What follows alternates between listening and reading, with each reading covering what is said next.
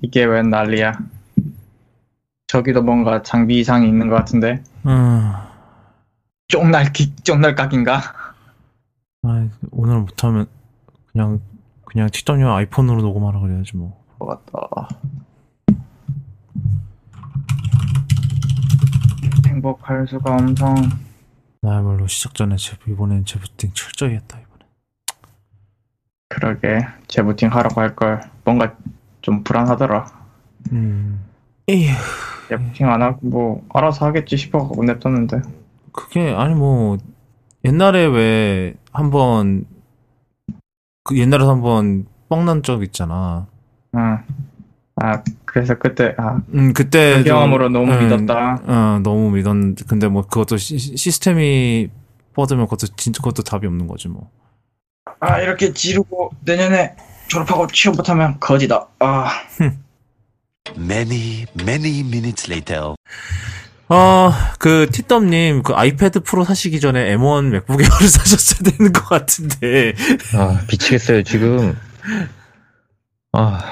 아니 갑자기 녹음하려고 스카이프를 딱 틀었더니 갑자기 파이어폭스랑 뭐랑 다 꺼지고서는 지 멋대로 업데이트를 하고 있는 것 같아요. 지금 로딩바만 지금 계속 나온 지 4-5번 된 것 같은데. 업데이트 맞네요 그러면. 그러면 재부팅을 업데이트하고 재부팅을 하고 뭐 업데이트하면 재부팅을 하지. 당연히 그건 당연히 하는 건데 뭐 그래요. 지금은 그래서 스카이프는 딴 걸로 켜놓고 네, 녹음은 아이폰으로 하고 있습니다. 오늘은 티덤님 음질이 별로 아니면 꼭 다들 때까지 좀 기다렸다가 근데 이미 마이크를 이쪽으로 연결하신 것 같은데. 마이크는 지금 그 배터리가 터질 뻔한 그 친구 있죠. 뭐 하여튼 어떡할래? 네. 일단 뭐 어차피 전기로 연결돼 있으면 뭐 배터리를 안 통하니까 괜찮겠지 뭐 어떻게든 해봅시다. 일단 스카이프도 지금 그냥 그 맥북으로 하시는 거예요? 그 죽을 뻔한 애로? 네. 그럼 됐어요. 일단은 지금 했다가 옮겨가면 되죠. 뭐 그럴 필요는 없을 것 같아요. 그냥 계속 가죠. 얘가 내 생각엔 얘 상태가 지금 맥북 에어보다 더 좋은 것 같은데요. 좀 어떻게 된 거예요? 미치겠어요 이거. M1을 버텼어야 뭐 하여튼 저희가요 시작 전에 기나긴 얘기를 좀 해야 됩니다. 사실 저희 이게 147회 재녹음이에요.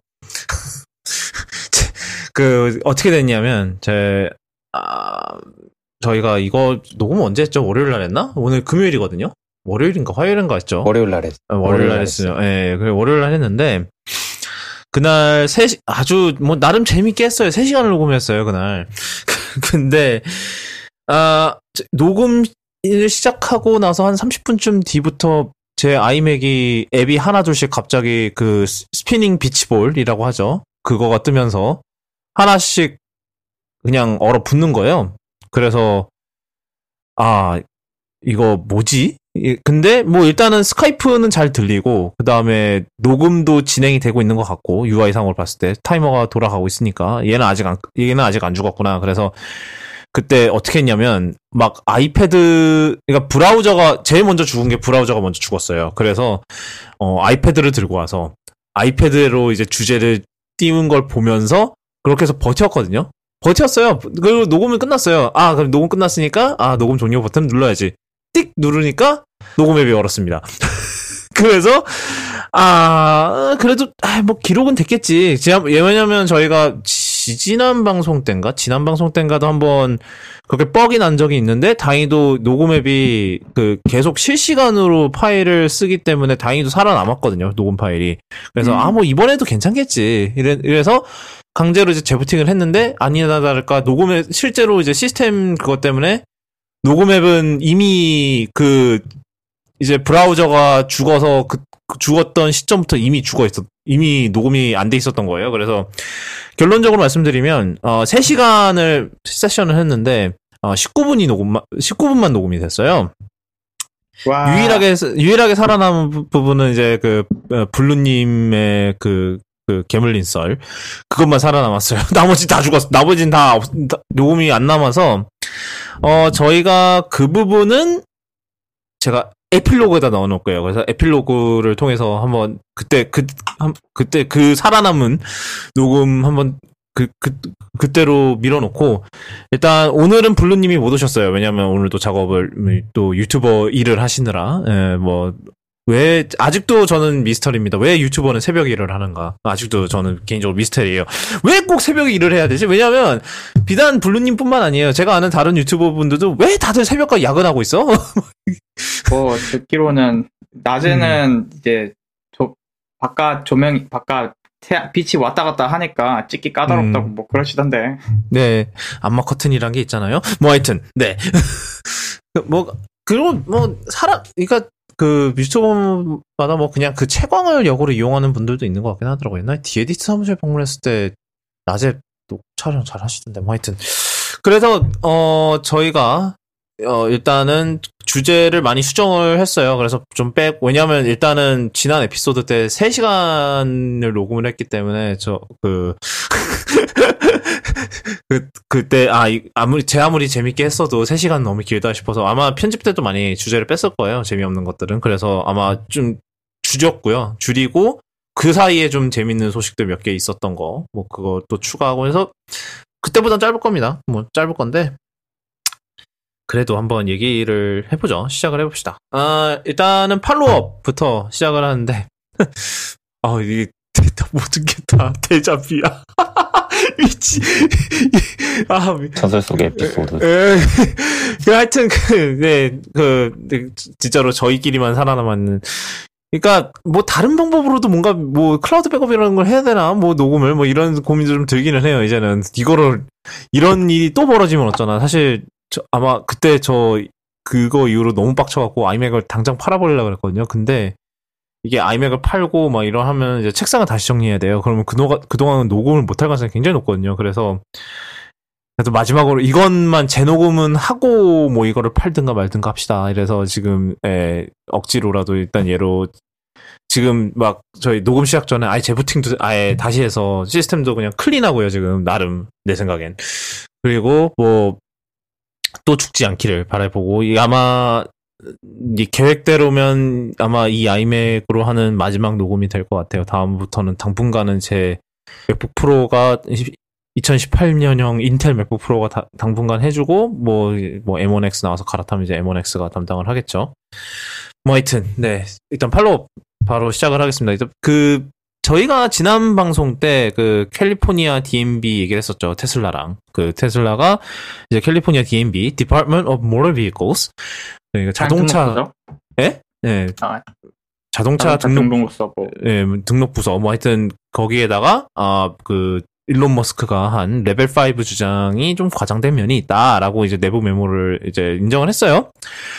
그러자 DMV가 테슬라를 조사를 하기 시작했다는 소식이 있습니다. 그래서 아마 뭐 저희가 그때도 얘기했지만 이것 때문에 레벨 5 완전 자율주행의 그 미래는 더 멀어지지 않을까 싶어요. 그래서 그러니까 뭐 그때도 얘기했지만 머스크가 좀 허세끼가 좀 있다고 해야 되나? 좀 그런 게 좀 있는데 사실 이게 그리고 사실 특히 오토파일럿으로 인해서 이제 사고가 난 게 꽤 많잖아요. 만약에 레벨 5를 우리가 할 수 있습니다. 이러면은 그러면 너희들 오토파일럿 때문에 죽은 건 뭔데? 그러면은 그거는 운전자 탓이죠. 레벨 5라며. 돌고 도는 네 그런 게 있죠. 그래서 아마 테슬라 뭐 그동안 아마 그래서 요즘 사실 머스크가 테슬라 관련 트윗을 많이 안 하는 것 같아요. 제가 봤을 때 아마 이것 때문이 아닐까 싶기도 해요. 좀 눈치 보는 거가 있는 거. 자기 입이 방정인 거를 알겠지. 이제 다른 전 대통령 미국 대통령과 달리 그래도 자기 입이 방정이란 걸 그나마 좀 아는 것 같아요. 그때와 달리 뭐 하여튼 네. 그 다음은 바로 이거는 이제 티터님이 가지고 오신 소식인데 한번 얘기를 해주실까요? 트위터에서 지금 구독 서비스를 준비 중이라는 이야기가 있었는데요. 생겼습니다. 이것도 저희가 이제 첫 녹음할 때는 아직 루머였거든요. 근데 예, 그새 생겼습니다. 그새 현실됐어요. 뭐 하여튼 네. 원래는 이게 여러 가지 썰이 있었어요. 트윗을 취소하는 기능. 근데 사실 저희에겐 삭제라는 기능이 있죠. 그 다음에 트윗덱의 유료화가 되고 트윗덱을 사용할 수 있게 해주겠다. 그 다음에 특징비를 지급할 수 있게 계좌 연동을 해서 돈을 보낼 수 있게 해주는 슈퍼팔로우라는 기능을 추가하겠다라고 다양한 썰이 있었는데요. 지금 이게 28일이니까 미국 시간으로는 어제죠. 어제 갑자기 이제 깜짝이야. 미국에서 지금 28일에 트위터 블루가 월 2.99달러로 인앱 구매를 해서 앱스토어에서 인앱 구매를 해가지고 사용할 수 있도록 나옵니다. 그래서 이제 트위터 특정 기능들이 있다고 해요. 리더 모드라던가, 그 다음에 칼라 테마, 그 다음에 앱 아이콘 변경 등의 기능들이 있다고 하고요. 그 다음에 또 컬렉션이라고 해서 트위터에서 봤던 재밌는 트윗들을 모아가지고 따로 폴더별로 정리할 수 있게 해주는 이런 기능들을 열게 된다고 해요. 지금 이게 베타 테스팅 중인 것 같고요. 그 다음에 리더 모드 같은 경우에는 아직 오픈이 되진 않아서 사람들이 돈 주고 지금 이거 베타 하시는 분은 아직 못 쓰고 있다고. 아마 기능을 한 번에 다 하려는 게 아닌 것 같아요. 지금 보니까. 아마 하나 둘씩 하려는데, 여기서 나왔던 이제 기능 중 하나가 이제 스크롤 관련 기능이었는데, 이게 뭐냐면은, 원래 이제 이제 이런 언론 매체들은 광고를 먹고 살죠. 이제 배너 광고나 이런 거를 먹고 사는데, 사람들은 광고를 보기 싫어하잖아요. 그래서 애드블로커가 있고 이런 게 있는 건데, 그런데 이제 스크롤이라는 플랫폼은 이제 애드블로커긴 애드블로커인데, 이제 유료 구독을 해요. 유료 구독을 해서 사용자가 이 돈을 내면은 이제 이 회원이 이 구독자가 방문한 이제 웹사이트들이 있을 거 아니에요. 웹사이트들 중에 자기 이제 스크롤이랑 그거 제휴를 한 웹사이트가 있으면은 이제 거기서 이제 애드블로커를 쓰지 않아도 광고를 보여주지 않고, 그 다음에 그 수익 중 일부를 이제 그 웹사이트랑 이제 그 매체랑 수익 분배를 하는 그런 플랫폼이 있었어요. 근데 여기를 트위터가 샀어요. 그래서 이제 이 기능도 여기에 들어가지 않을까라는 예상이 있었는데, 일단 첫 번째 이 트위터 블루에서는 빠진 것 같고요. 그 다음에 아까 이제 잠깐 언급하셨었는데, 이제 언두 트윗 같은 경우는 이제 약간 트윗을 게시를 할 때 딜레이를 주는 거예요. 이게 그러니까 편집하기는 아닌데, 그러니까 예를 들어서 내가 이 트윗을 보내는 걸 누르면은 이게 몇 초 동안 안 보내져요. 왜냐하면은 그동안 오타 확인해보고, 만약에 오타가 잘못된 거를 발견하면 이제 그거를 고친 다음에 보낼 시간을 주는 거예요. 그러니까 트윗 편집이라고 보기는 어려운데, 나름 타협점에 있는 편집 기능인 거죠. 왜냐하면 예전부터 트위터는 편집 버튼 넣어달라는 말에 대해서 뭐라 그랬냐면, 정보가 이제 이러한 무분별한 트윗 수정을 위해서 훼손되는 거를 이제 마음에 들지 않아서 그때 트윗 무결성을 확보하겠다 이런 건가? 약간 그런 건 것 같아요. 왜냐하면은 만약에 트윗 수정 기능이 그렇게 있었으면은 제 생각엔 트럼프가 미친 듯이 쓰지 않았을까 싶어요. 그리고 일론 머스크도 그랬을 거고. 그렇군요. 예, 물론 이제 그런 이제 블루 배지 받은 사람들은 트윗 수정을 못하게 하는 그런 대책이 있었을지도 모르겠는데, 하여튼 아무래도 그런 악용을 우려를 해서 아예 편집을 막았다고 저는 생각을 해요. 물론 그게 정당한 이유인지는 좀 애매하기는 합니다만, 여전히. 근데 어찌됐든 이렇게라도 나름 트윗 편집 기능을 이제 타협을 해서 도입을 한 거죠. 그리고 이제 그거를 유료로 둔 거지. 일단은 아직 런칭은 안 했습니다만, 아마 근데 이제 처음에 이 루머가 돌았을 때 이게 트위터 블루의 기능 중 일부였는데 아직은 그게 거기에 도입이 되진 않았다고 합니다. 지금 현재로서는 뭐 그렇게 특별한 기능은 없어 보이죠. 뭐 그냥 컬러 뭐 바꾸고 뭐 이런 거밖에 없으니까 사실은. 예, 지금 당장은 뭐 앱 아이콘 바꿔주고 뭐 이런 거밖에 없어서 사실은 크게 지금으로서는 메리트가 아마 없는데 당연히 나중에 더 추가를 하겠죠. 당연히. 예. 그렇습니다. 그 다음은 환경부의 급속 충전기 얘기를 하는데 이게 죄송합니다. 이게 자꾸 그때 했던 얘기가 다시 생각나고 이러고 지금 힘들어. 뭐 하여튼 이제 환경부도 어느 정도 전기차에 급속 충전기를 설치를 해놓죠. 이제 물론 이제 민간에서 참여하는 부분도 있지만 그다음 물론 환경부에서도 설치를 하는데 이게 뭐가 문제였나요? 이게 얘네가 결제하면은 시스템에서 결제를 할 때 뭐 그 회원카드를 대거나 충전을 하고 난 다음에 계산을 할 때 이제 회원카드를 대거나 신용카드를 대거나 하면 되는데 그 환경부 충전기에는 결제 옵션이 하나 더 있는 거예요. 그 기존에 등록해 놓은 회원카드 번호를 16자리만 입력하면은 이 연동된 신용카드로 바로 충전이 된다고 해요. 근데 이제 사람들이 여기서 특이한 회원번호를 발견하게 된 거죠. 그 16자리로 입력하는 카드 번호가 다 0000으로 입력을 하면 되는 거예요. 그러니까 0000을 4번 입력하면은 요게 충전이 그 0000이라는 회원의 결제 정보로 연동이 돼가지고 충전이 그냥 공짜로 돼버리는 상황이 발생한 거죠. 그러니까 번호가 쉬우니까 다들 알고 그냥 막 쓰기 시작한 거예요. 그래서 이제 이게 제보가 되고 뉴스에 타서 기자가 취재를 해보니까 실제로 있는 회원번호고 이 회원번호가 도용당한 거고 이 도용당한 번호 주인한테 얼마가 부과됐는지 지금 파악 중이라고 하고 있거든요. 일단 번호가 0000이라는 번호가 일단 있는 것도 좀 신기하기는 한데 회원번호만 입력하면은 결제가 되게 되는 거니까 뭐 다른 그렇죠, 인증 네. 과정 하나도 없이 네. 그렇게 돼가지고 이제 문제가 되는 거죠. 그러니까 뭐 정말 그러니까 000000 이런 번호들은 당연히 이제 뭐 제외를 시스템에서 자동으로 제너레이션이 안 되게끔 제외를 했어야 되는데 일단 그거는 그럴 수 있어요.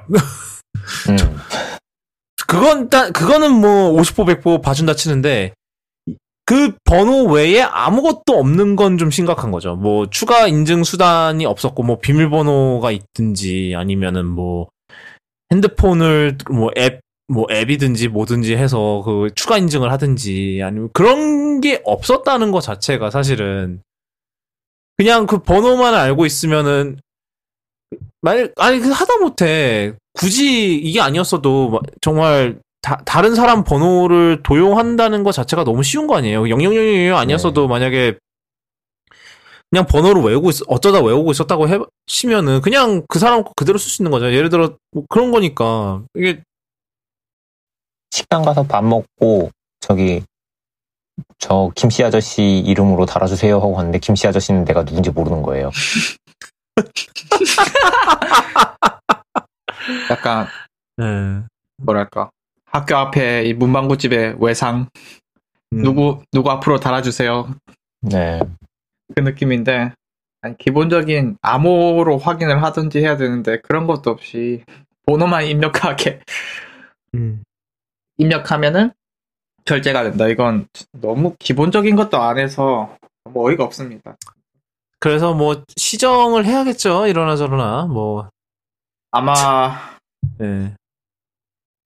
만약 갑자기 이제 와서 비밀번호를 넣고 뭐 구현하는 게 힘드니까 아마 그 번호 입력해서 결제하는 걸 그냥 없애버리지 않을까 싶거든요. 그게 제일 합리적인 방법인 것 같아요. 지금으로서는. 그렇죠. 그리고 아마 일단은 아까 얘기한 것처럼 이렇게 외우기 쉬운 번호가 이제 그 제너레이션이 안 되도록 막아야 될 거고, 그 다음에 추가 인증 수단도 당연히 도입을 해야 될 거고, 뭐 이런 게 있겠죠. 물론, 뭐, 00000이 확률적으로 만들어질 수는 있으니까, 뭐, 그거 자체가 문제라고는 할 수 없는데, 제 생각엔 이거 골드 번호처럼 그런 거 해준 것 같기는 해요, 사실. 핸드폰 보면 골드 번호 있잖아요. 외우기 쉬운 번호. 알고 보니 골드 번호가 아니고 호구 번호였다라던가. 네, 그쵸. 나는 외우기 쉽다고 이걸 골랐는데 다른 외우기 쉬운 번호였던 거야. 그렇지. 다른 사람도 외우기 쉬웠어. 아니 근데 저는 그게 궁금한 게 이거를 찍을 때 꼭 이걸 완전히 다 찍어야 돼. 그러니까 일일이 번호 누르고 있어야 돼요? 바코드 이런 게 아닌 건가? 그러니까 그 RFID 카드래요. 그러니까 교통카드처럼 찍으면 띡 뜨는 건데 네. 없을 카드가 때 없는 경우를 대비해서 아 핸드폰으로 사진 찍고 놓고 다니다가 핸드폰 보면서 이제 번호 쓰는 거겠죠. 에이. 근데 이제 이게 그러니까 나 핸드폰으로 사진도 찍기 싫어. 그러니까 외우기 쉬운 번호로 줘 해가지고 0000 썼는데 이제 다들 외우기 쉬운 번호를 받아서 그런 게 아닐까. 아니 아무리 외우기 쉬운 번호를 해서 그건 좀 심하잖아 인간적으로. 인간이 16자리를 외우기는 쉽지 않습니다. 주민번호도 아니고.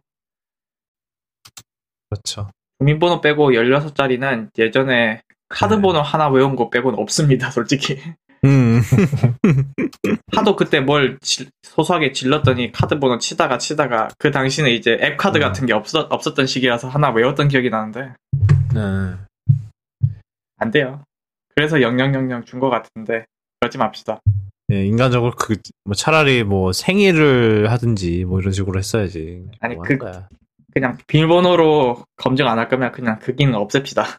네, 그게 제일 맞아. 화이트. 네. 그다음 소식도 이거 또 티덤님이 들고 오신 것 같은데 리디북스 관련 소식이네요. 이거는 제가 저번에도 말씀드리긴 했는데 지금 출판사에서 일하고 있습니다. 네. 하여튼 일단 리디북스에 대해서 잠깐 리디북스가 아니라 그냥 책의 돈 계산이 어떻게 되는지 먼저 말씀을 드리면은 저희가 뭐 서점이건 어디건 책을 먼저 사요. 종이책이 됐건 전자책이 됐건. 그럼 거기서 이제 리디북스나 뭐 예스24나 알라딘이나 교보문고 같은 서점들이 돈을 뗍니다. 일정액을 떼고 그 이제 남은 돈을 출판사로 넘겨요.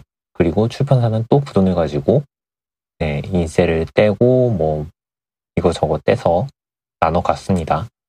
하여튼 그런 구조로 되어 있는데요. 이번에 이제 리디북스에서 저는 이거를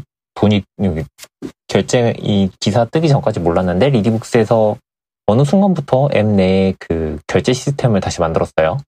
원래는 그 리디북스 홈페이지에 들어가가지고 충전을 하고 그 포인트로 책을 구매해야 됐어서 리디북스 자체에도 서점 기능이 없었는데 앱 자체에 서점 기능이 없었는데 갑자기 얘네가 앱 안에다가 금액 충전 기능을 넣은 거죠. 그러면서 동시에 이제 저희 한참 시끄러워진 구글 인앱 결제 요거가 걸려버렸습니다. 그래서 구글 인앱 결제가 강제 시행이 되면서 얘네가 수수료를 떼야 되는데 그 수수료를 이제 출판사들이 대신 떼라. 그러면서 합의서를 보냈다고 해요. 그래서 이제 그 결제 수수료에 대해서 앱 결제를 했을 때 수수료를 제외한 매출로 정산을 할 테니 적급 혁주를 부탁한다라고 이제 공문을 보냈다고 합니다. 근데 이제 이 수익 정산 방식이라는 게 소비자가 컨텐츠를 앱에서 결제한 금액에서 수수료를 공제한 금액을 기준으로 파트너에게 정산금을 지급한다라고 되어 있어요. 근데 요게 조금 문제가 되는 것이 무엇이냐. 원래는 리디북스가 자기네 홈페이지에서만 충전을 했었기 때문에 그 계산대로라면은 그 결제를 하기 전에 돈은 인터넷에서 결제하는 거는 수수료가 안 붙죠. 근데 이제 얘네가 하는 거는 앱에서 돈을 충전하는 경우에는 그 충전한 금액에 대해서 수수료가 매겨지잖아요. 그러니까 그걸 가지고 얘네들은 수수료를 공제하겠다라고 했는데 여기 합의서에 적어놓은 게 소비자가 컨텐츠를 앱에서 결제한 금액 금액이라고 하니까 앱에서 컨텐츠를 사면은 그 금액을 수수료를 그 금액을 기준으로 공제한다라고 써 있는 거예요. 그러니까 요게 조금 사실 되게 애매한 기준이긴 한데 만약에 인터넷에서 돈을 다 충전하고 난 다음에 앱에 들어와서 컨텐츠를 구매했다 라고 하게 되면은 그러면은 이 기준으로 따지면은 아직 명확하지는 않지만 수수료를 안 떼도 되는 돈에서 수수료를 떼서 공제를 하겠다는 얘기가 돼버리는 거죠.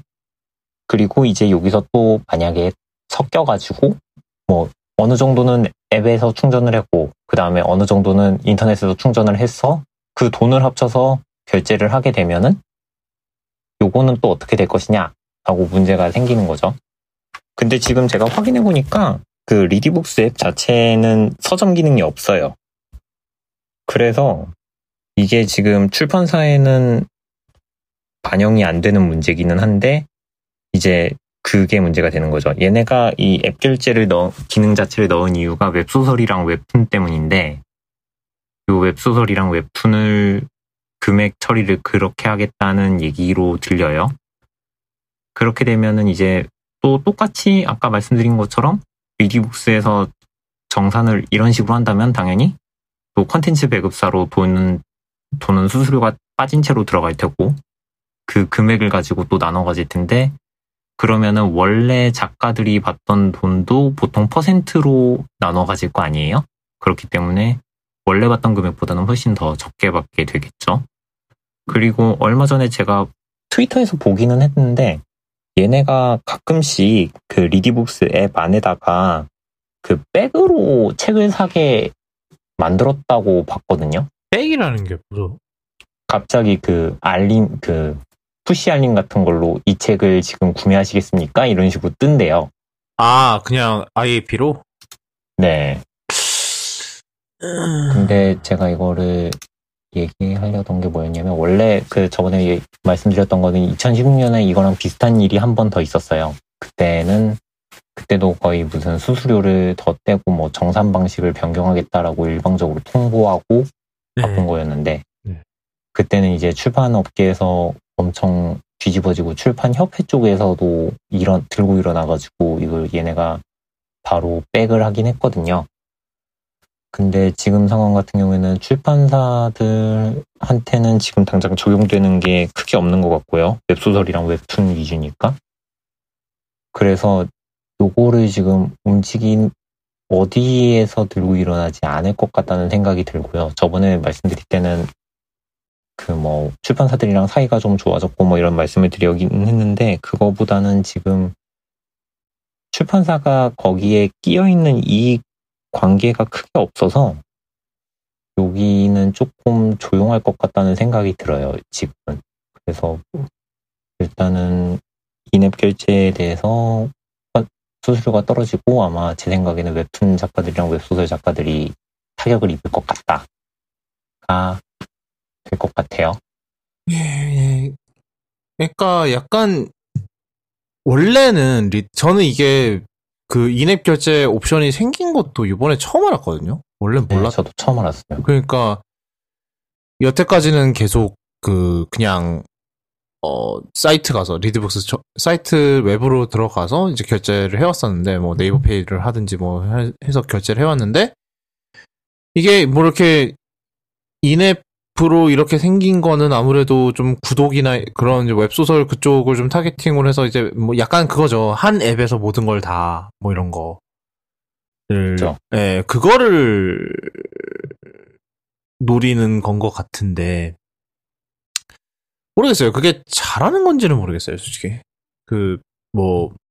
일단은 괜히 물론 이제 이렇게 세법이 복잡해지게 만든 거는 사실 뭐 구글이나 애플이 뭐 30%를 해서 그런 거겠지만 이제 그거를 전가를 한다고 해야 되는 건가? 뭐 이거를 좀 약간 대물림이잖아요. 그렇죠. 갑질의 대물림이라고 이게 위에서 애플하고 구글이 하는 갑질을 리드북스가 받아서 그거를 이제 아래로 갑질을 하는 거잖아요. 좀 이게 원래는 그거죠. 그 금액 뭐 어디든 마찬가지긴 한데 그게 조금 웃긴 게 돈을 팔고 난 다음에 만약에 그냥 이게 실물책이라고 따진다고 하면은 물건이 나가면은 그 물건에 대해서 퍼센트를 제하고 돈을 주는 건데, 이건 좀 비유가 잘 안 맞는구나. 그 책 같은 경우에는 이제 한꺼번에 먼저 팔죠. 먼저 팔았다가 안 팔리면 얘네가 환불을 요청을 해요. 반품을 해요. 그래서 돈이 다시 돌아가는데, 음식 같은 경우에는 뭐 공급가로 들어간다라고 치더라도 얘네가 안 팔리면은 상해서 버리지 다시 공장으로 보내진 않잖아요. 책은 근데 그게 가능하니까 요 공상품처럼 이게 반납이 가능하니까 돈이 그대로 돌아간단 말이에요. 하여튼 그런 식으로 조금 서점들 자체 플랫폼 자체가 살짝 그런 거는 있는 것 같아요. 그 돈이 안 될 때는 그냥 다시 돌려주고 내가 냈던 돈을 다시 돌려줘 뭐 이런 식으로 하는 게 가능한 것 같아요. 근데 전자책도 거의 마찬가지인 것 같아요. 전자책도 지금 이 비율로 따진다고 치면은 어차피 너희들한테 정산할 돈이 있지만 내가 정산할 돈은 있지만 이 수수료만큼은 내가 포기할 수 없다. 너희가 내라. 라고 되는 거고 출판사는 그대로 또 안 될 것 같아 이러면서 이제 돈을 수익을 나눠야 되는 쪽에도 똑같이 우리 계약상은 원래 퍼센트로 나누는 거니까 너희도 퍼센트로 나눠 갖자라고 하면서 그 고통을 분배하는 거죠. 작가가 몇 프로를 가져가고 뭐 그림 작가가 몇 프로를 가져가고 이런 게 있었으면은 수수료는 그만큼 또 떼지는 거니까 결국에는 그 퍼센트만큼 수수료를 내는 거죠. 되게 좀 안 좋은 구조죠. 예, 그 다음 소식은, 구글 리더 관련 소식인데, 아니지, 뭐래냐. 이것도 티점님이죠. 지금 약간 티점님 스페셜? 약간 이런 건데, 예, 이것도 전해주시죠. 네, 구글이 그 크롬 안에다가 팔로우 버튼을 누른다고 그렇게 얘기를 했어요. 그래가지고, 이 팔로우 버튼은 뭘 하느냐, 저희가 그냥 웹사이트 들어가면은 가끔씩 이렇게 뜨잖아요. 이 웹사이트에 알림을 받아보시겠습니까? 하면서 허용 차단 나오는데, 보통 이상한 사이트 많이 접속하면은 허용 누르면 언제든지 막 이상한 알림이 오고 핸드폰에 뭐 그런 기능으로 사용을 하는 거죠. 사실. 근데 이걸 이제 구글 쪽에서는 팔로우 버튼이라고 해가지고 이걸 누르면은 그 웹사이트에 알림을 받아볼 수 있고 글이 뜰 때마다 RSS로 그 글을 읽을 수 있도록 해주는 기능이 추가된다고 해요. 근데 얘네가 구글 리더를 죽였잖아요. 몇 년 전에. 근데 이제 이거를 부활시켜서 크롬에 내장시켜서 한다고 하니까 오프라인 리더기를 하나 만드는 거죠, 사실. 오프라인만. 계정이 연동은 되니까 결국에는 구글 리더의 기능이 거의 다 그대로 크롬으로 들어간다라고 생각하시면 될 것 같아요. 그 다음에 여기 FC를 보내면은 그 푸시도 받아다가 읽을 수 있고요. 약간 RSS라는 게 이제 요즘 사람들은 잘 모르는 개념이죠. 이게 네. 원래 그 구글 리더가 옛날에 진짜 RSS 리더로서의 그게 있었는데 굉장히 중요한 PDA 시절에 아주 잘 썼죠. 어디까지 가는 거예요? 저기요. PDA 시절이랑 막 3G 시절 한 5만 원쯤에 500메가 주던 시절에 잘 썼지. 네, 오케이. 하여튼 그런데 그 구글 리더가 서비스를 섭종을 하면서 갑자기 이제 RSS는 약간 어둠에 그런 걸로 빠지게 됐죠. 그와 동시에 뭐 페이스북, 트위터 등등이 뜨면서 이제 이런 사람들이 인터넷 뉴스를 소비하는 그 방식이 이제 이런 RSS에서 그러면서 자연스럽게 늘어난 게 페이크 뉴스가 늘어났고요. 그러니까 구글이 구글 리더를 죽임으로써 페이크 뉴스가 결론적으로 늘어났다. 그 말인즉슨 페이크 뉴스의 범인은 구글이다. 네, 뭐 그런데. 뭐 하여튼 그런데 약간 그 원죄를 좀 그거 하려는 뭐 회개하려는 그런 건지 약간 이게 근데 수습하기엔 너무 늦지 않았나요? 그렇죠. 8년이 지났는데 지금 그러니까 뭐 다른 새로운 플랫폼을 제시하지 않는 이상 뉴스 소비 패턴이 다르게 변하지도 않을 것 같고, 네. 지금 거의 다 유튜브로 넘어갔잖아요. 이것도 구글이네. 오 마이 갓. 모든 원제는 구글이군요. 네, 그러네요. 심각하네. 그래요. 그 다음은, 또 장송곡 하나 연주를 해야 될 것 같은데. 와. 저기요. 장송곡이라니까 왜 와라고 해서. 하여튼. 보상이죠, 이 정도면. 네, 뭐, 권짝댄스라도 쳐야 되나?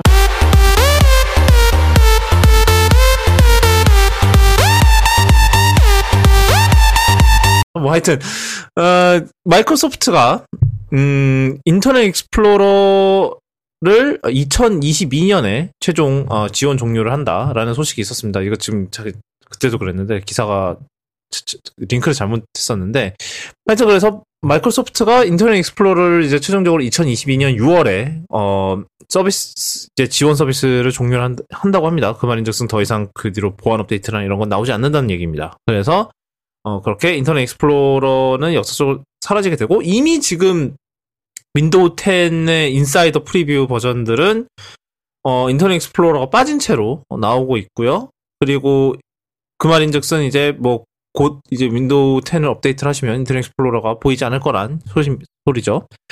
물론, 이게 없어진다고 해서 인터넷 익스플로러 최적화 웹사이트를 아예 못 보는 건 아니고요. 왜냐하면은, 엣지에 IE 모드라는 게 있어서 약간 호환 레이어 이런 거라고 보시면 돼요. 그래서 여기를 통해서 인터넷 익스플로러에 호환되는 그런 사이트들을 보실 수 있고, 그중 대부분은 우리나라 웹사이트겠죠. 그리고 마이크로소프트에 따르면 이 엣지 IE 모드는 2029년까지는 지원을 할 예정이라고 합니다. 그러니까 네. 그래도 제 생각에는 최소한 우린 한 2022년 한 3월쯤에 이제 우리나라 안전 어디서 할까요? 과학기술부에서 할까요? 그 IE11 종료 관련 대책위원회 이런 거 하나 구성해갖고 이제 또 현판 내걸어서 이제 장관이 나와서 와 이러고 이제 자르고 이러지 않을까 싶어요. 옛날에 이거는 XP 지원 종료할 때 이 짓 했었죠. 안전행정부가 있었네요. 그때 행정기관 윈도우 XP 대응 종합상황실. 예. 또 이런 거 할 것 같아 왠지. 요거 지금 제가 막 찾아보고 있는 게 네. 우리나라에서 그걸 대체할 만한 브라우저가 웨일이라고 지금 한참 오 마이 갓. 안 돼. 걔는 네이버에서 하고 있는 거 있잖아요. 그것도 근데 크로미움이잖아요. 네, 크로미움인데 얘네가 액티브엑스를 지원을 해요. 그건 어떤 흑마법을 쓰는 거야? 그거는 그냥 마법이 아니라 흑마법이에요, 흑마법. 무슨 플러그인 호환 모드라는 설정이 있대요. 이거를 하면은 아이를 엔진을 내장하고 있는 건지 어떤 건지는 모르겠는데 익스플로러랑 유사한 환경을 구성해서 액티브엑스를 띄워가지고 돌아다닐 수 있게 해준다고 해요. 근데 이것도 사실 웨일에서 중단하겠다고 발표를 했었다가 그대로 유지를 하고 있다고 하네요. 흑마법으로 이제 한국의 익스플로러 자리는 웨일이 차지한 것이 아닐까. 그리고 지금 또 웨일에서 한참 밀고 있잖아요. 웨일 북인이 그런 것들. 아마 흑마법으로 웨일이 그 자리를 대체하지 않을까. 그럼 또 이제 우리나라에 또 독점 소리 나오고 그러겠죠. 돌고 도는 거야 이렇게 오는 건. 하여튼 일단 관짝댄스 한 번 더 추고. 잘 가.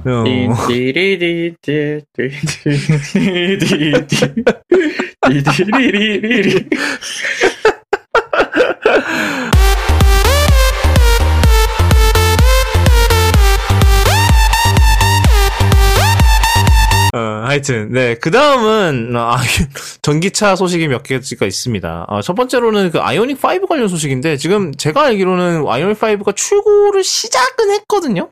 네, 시작을 했고요. 벌써, 한 바퀴 돌리고 전손사고 내신 분도 있고요. 네. 벌써요? 벌써 있던데요. 네, 후륜의 야. 토크 좋은 거 모르고 빗길에 신나게 밟으시다가 차가 돌아왔던 것 같아요. 그 사진을 봤는데. 예, 그래서 와. 빗길에 돌아서 아마 이제 빗길에 미끄러운 상태에서 이제 타각을 조금 준 상태에서 엑셀을 밟으셨나봐요. 예, 그러면 돕니다. 후륜차가 토크 좋은 후륜차 그렇게 몰면 돌아요. 사고를 보니까 예. 배터리가 먹었더라고요. 네, 네, 전소은 되겠습니다. 네, 아무튼. 여기, pom프 여기 있네, 자동. 아니, 이건 딴 얘기인데? 뭐 하여튼, 네. 그래서, 배송이 되고 있고, 탁송도 되고 있고. 인도라고 하죠? 예, 갑자기 말이 안 떠오르는데. 인도 중인데, 예. 지금 사면 좀 많이 기다려야 되잖아요. 예, 그렇죠. 예. 특정 옵션들을 빼면, 혹은 안 사면, 안 넣으면, 네. 그렇죠. 안 넣으면 배송이 당겨진대요. 출고가 당겨진대요. 예를 들어 사륜구동 뭐 그럴 수 있어요. 지금 나온 거 어차피 다 2륜이에요. 그 다음에 컴포트 플러스 이게 그 대표적으로 후륜이래. 뒷좌석 열선 등등의 기능이 들어가는 옵션인데 좀 편하게 타려면 좋죠. 있으면 좋죠. 그 다음에 파킹 어시스트. 요즘에 그냥 뭐 고개 돌려서 파킹한 사람 없잖아요. 그래서 있을 수 있지 왜? 있을 수 있지만 뭐 누가 뒤에서 뭐 오라이 봐주는 그런 시대 아니니까 있어야 되죠. 그 다음에 프레스티지 초이스는 이제 파킹 어시스트 업그레이드 버전이라고 하는데 뭐 거기에 LED 헤드램프 들어가 있고 요런 거를 빼면은 출고가 당겨진대요. 예, 이유는 반도체 부족인데요. 문제가 있어요. 그렇죠. 기사에도 나오지만 뒷좌석에 애들 태워야 되는데 열선 없으면 어떻게 하라는 거냐라는 불만을 표한 고객도 있다고 하고 뭐 열선이 없으면은 그냥 체온으로 덮이면 되는 거 아닙니까? 요즘에 뭐 요렇게 옵션을 극단적으로 빼서 산 사람이 잘 없기 때문에 참 그렇죠. 약간 이거는 제가 이제 아이오닉 5 처음 공개됐을 때 했던 얘기이기도 한데 이건 약간 현대 업보이기도 해요. 그러니까 애초부터 원래 이제 현대가 승부를 걸었던 거는 정말 기본 이제 깡통에도 충실한 옵션 이런 걸로 이제 뭐 왜냐하면 수입차랑 경쟁을 해야 되니까 이제 그런 식으로 해서 했었는데 이 아이오닉 5는 저희가 그때도 이제 처음 공개됐을 때 얘기했듯이 도저히 이게 원가 문제 때문에 그 옵션을 못 하는 거잖아요. 결국 이제 기본 이제 깡통에다가 뭘 많이 못 따는 거잖아요. 사실은. 그러다 보니까 이제 원가 절감을 위해서 이렇게 옵션질을 좀 심하게 해야 되는 이제 한국차 치고는 옵션질을 좀 심하게 해야 되는 그런 상황이었는데 이게 더 심해지는 거잖아요. 지금 이제 반도체 수급 문제 때문에. 이제는 원래는 그냥 단순히 이제 가격의 차이였잖아요. 여태까지는. 근데, 이제는, 내가 차를 언제 받을 수 있느냐의 차이까지 생기니까, 이게 기회비용이 점점 커지는 거예요. 그 옵션의 기회비용이. 난 돈도 더 내야 되고, 근데 난 이 옵션을 하고 싶어서 돈을 줬더니, 더 기다리래! 이게 되는 거니까. 그래서, 네. 뭐, 어쩔 수 없는 거긴 해요. 이건 진짜로 진짜, 이게 반도체 부족 사태가 지금 완전 전 세계를 아우르는 문제잖아요, 결국은. 그러다 보니까 어쩔 수 없는 문제기는 한데, 지금 현대 입장에서는 굉장히 아이오닉 5를 영 좋지 않은 타이밍에 내놓은 게 그게 아닐까 싶어요. 약간. 사실 작년에 출시를 했어도 이 정도였지는 않았을 것 같아요. 물론 그때는 코로나 때문에 위축됐다고 하더라도 차 소비 자체는 회복이 빨리 됐거든요. 근데 지금 이거는 반도체가 수급이 안 돼서 그러는 거는 이건 뭐 수요가 있다고 수요는 지금 하늘을 찌를 듯이 높은데 공급이 못 따라주는 거잖아요. 결국은. 그래서 예, 좀 안타깝기는 하네요. 이 상황이. 그러네요. 자, 두 번째는 아마 미국 한정이겠지만, 미국에서 가장 중요한 전기차가 될 차가 등장했습니다. 바로 포드 F150 라이트닝인데, F150은 사실 대단한 차긴 해요. 왜냐면은 미국에서만 파는데 거의 전 세계 차 판매량을 상위권에 있는 차예요. 그러니까 미국 한 나라에서만 파는 것만으로 그만큼 인기가 있고요. 왜 인기가 있냐?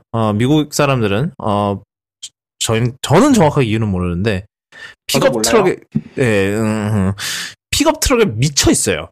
단체로. 심지어 환경을 지키자는 그 환경 보호에 앞장서는 캘리포니아에서도 픽업 트럭이 널렸어요. 이해가 안 돼. 모르겠어요. 그러니까 옛날에 이제 영국 탑기어에서 이거를 이제 픽업 트럭을 약간 돌려가는 얘기가 뭐냐면은 아마 영국에서는 이게 잘 안 될 거다. 왜냐면은 뒤에 짐칸이 빤히 열려 있잖아요.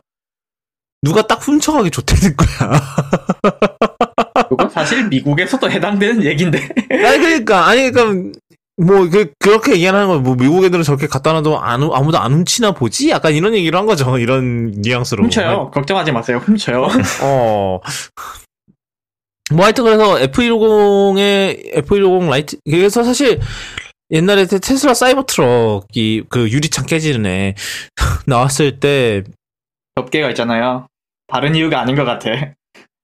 뭐 실제로 견제를 많이 했어요. F150 뭐 F150이랑 물론 이제 그때는 내연기관 모델이었죠. 그 F150이랑 막 그 줄다리기도 하고 그러니까 견제를 많이 했거든요. 왜냐하면 F150이 많이 팔리는 걸 아니까. 약간 그 픽업 트럭계 야드스틱이라고 그러죠. 벤치마크죠. 그 정말 모두가 벤치마킹을 해야 할 딱 그런 제품인데 그런 애가 전기차 버전이 나왔어요. 드디어. 일단 생긴 거는 거의 일반 F150이랑 거의 똑같은데 이제 뭐 물론 이제 전기 파워트레인을 달고 있고요.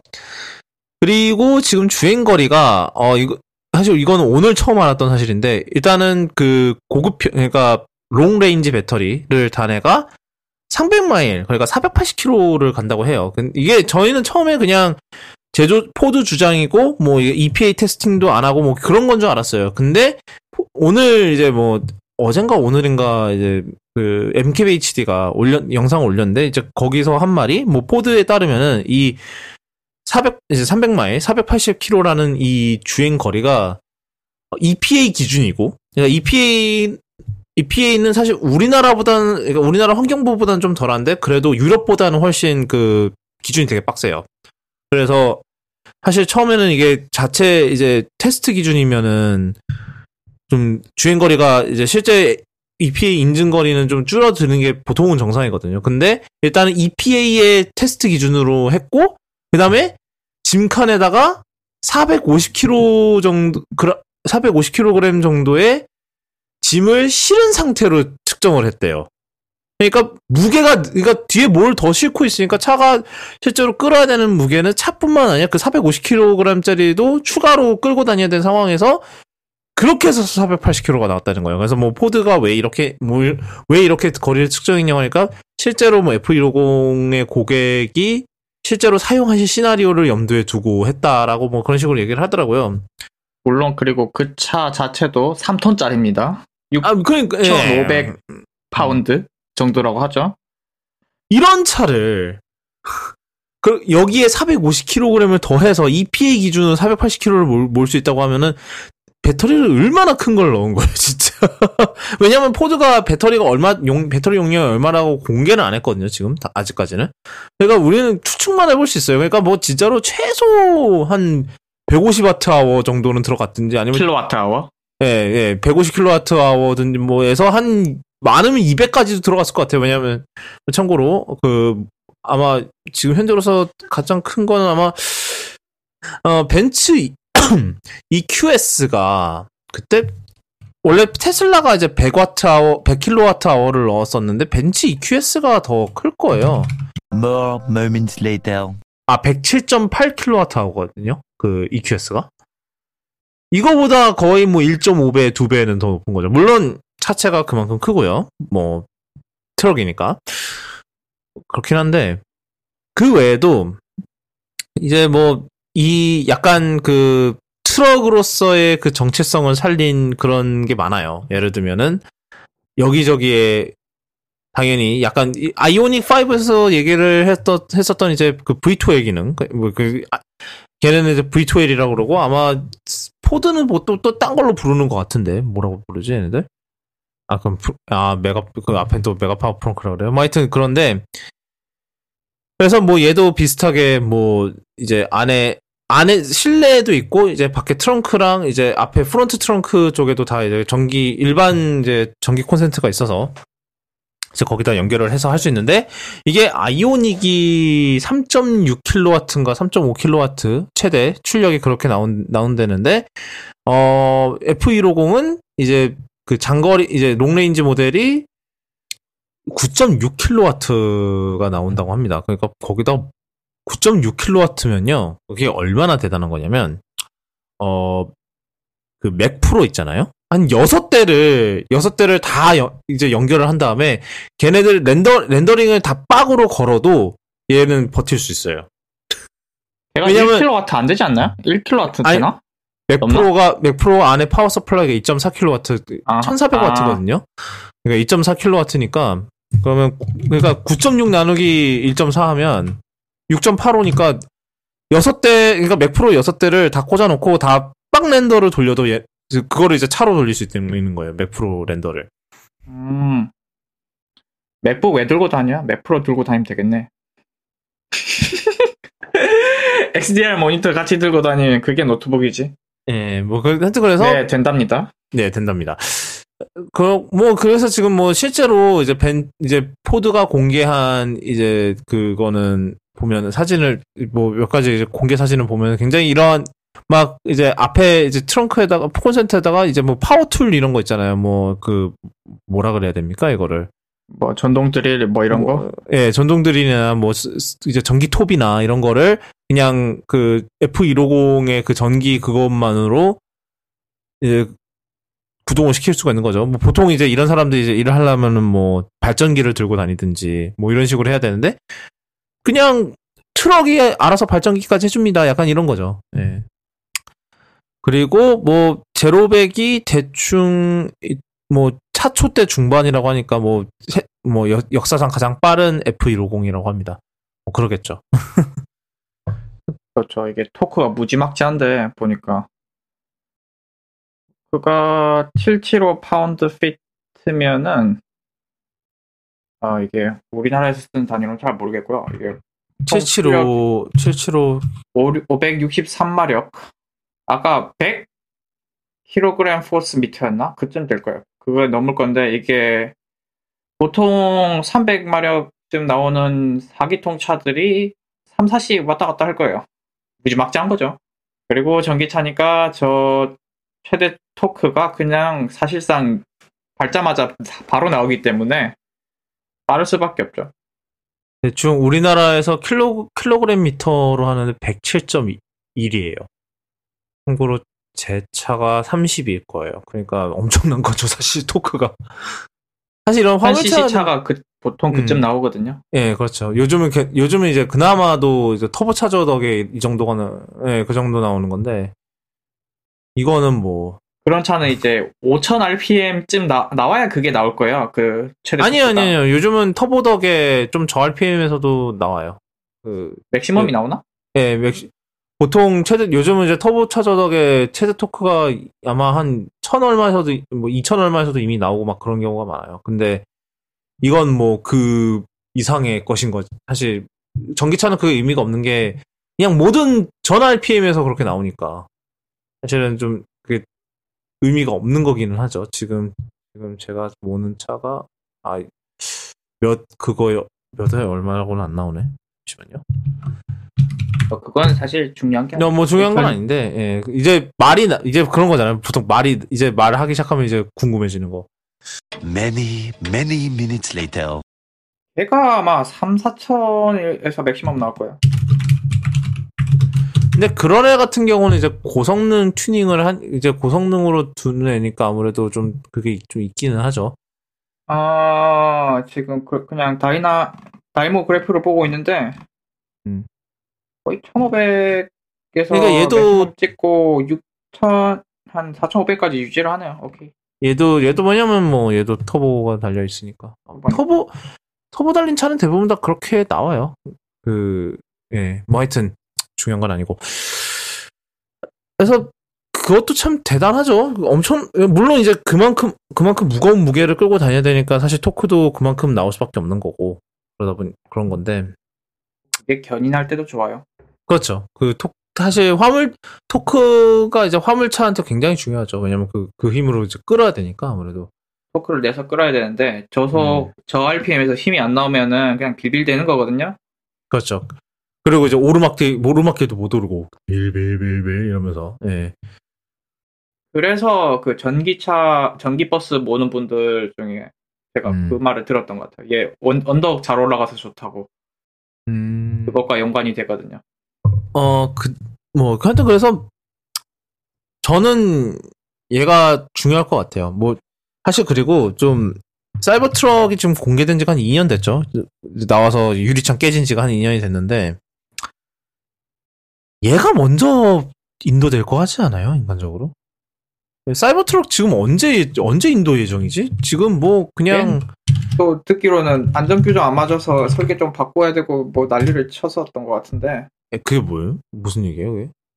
차체가 너무 커가지고 좀 줄여야 됐다던가? 좌우를 좀 좁혀야 된다던가? 전폭을? 뭐 아무튼 걔는 언제 나올지 모르겠습니다, 진짜. 그것보다 로드스타가 더 빠를지도 몰라. 일단은 머스크가 올해 내 인도를 할 수도 있다라고 얘기는 했네요. 근데 뭐 그 말인즉슨 그렇게 큰 가능성이 있는 건 아닌 것 같은데. 뭐 그러니까 네? 2021년에 정말 그러니까 스타트는 끊었다라고 스타트 끊은 정도의 인도가 이루어지고 대부분의 인도는 이제 내년부터 본격적으로 이제 이루어지는 식으로. 그런데 뭐 사이버 트럭도 그렇고 이 차도 그렇고 우리나라엔 나올 일이 없습니다. 우리나라에 나와서는 안 돼요, 사실. 나와서는 안 돼요. 이게 문제가 일단 크기도 크고 이런 차는 타이어도 미쳐요. 타이어도 100단인데 이런 차 토크가 워낙에 세다 보니까 이런 차는 우리 포장 잘 안 된 주차장 있죠. 뭐 우레탄으로 된데 이런데 그런 데서 이 차가 그냥 지나가면은 다 일어납니다. 안 돼. 그냥 우리나라 인프라에 맞는 차가 아닌 거죠, 사실. 물론 F150 그 오프로드 가는 분들, 뭐 캠핑 가는 분들 중 뭐 짐 싣는 분들이 뭐 아마 뭐 이런저런 방향으로 수입을 하고는 있어요, 실제로. 저도 옛날에 어디서 봤냐면 평창에서 한번 본 적 있어요, F150. 그렇죠. 예. 거기는 오케이, 이해는 돼. 왜냐면 뭐 거기서 농사 짓는 분들이나, 근데 농사 짓는 분들이 그렇게 굳이 그거를 농사를 F150으로 하면 기름값 내고 끝날 텐데. 사실 그거 생각해보면 그 컨텍스트를 왜 굳이 했나 싶기는 하네요, 사실. 생각을 해보니까. 뭐 휘발유차는 기름 넣으면 되니까 할 수 있는데 전기차는 포트가 안 맞아서 안 됩니다. 뭐 그렇죠. 저 그때도 얘기했지만 우리나라는 DC 콤보 1이고요. 미국은 DC 콤보 2입니다. 그래서 바로 직접 들여오면은 못 써요. 그런 문제가 있죠. 뭐 하여튼 뭐 보니까 지금은 한 7,000대 정도 일단 예약을 받았다고 하고요. 그 공개 이후에. 그리고 아마 역시 내년에 인도가 될 예정이라고 합니다. 제가 알기로는. 그래서 어떻게 될지 한번 기대를 해보도록 하죠. 얘도 프로 버전이 있던데? 그래? 무슨 그건가요? 비즈니스용으로 프로 버전이 있던데. 그렇죠. 뭐 그런 게 있을 수 있죠.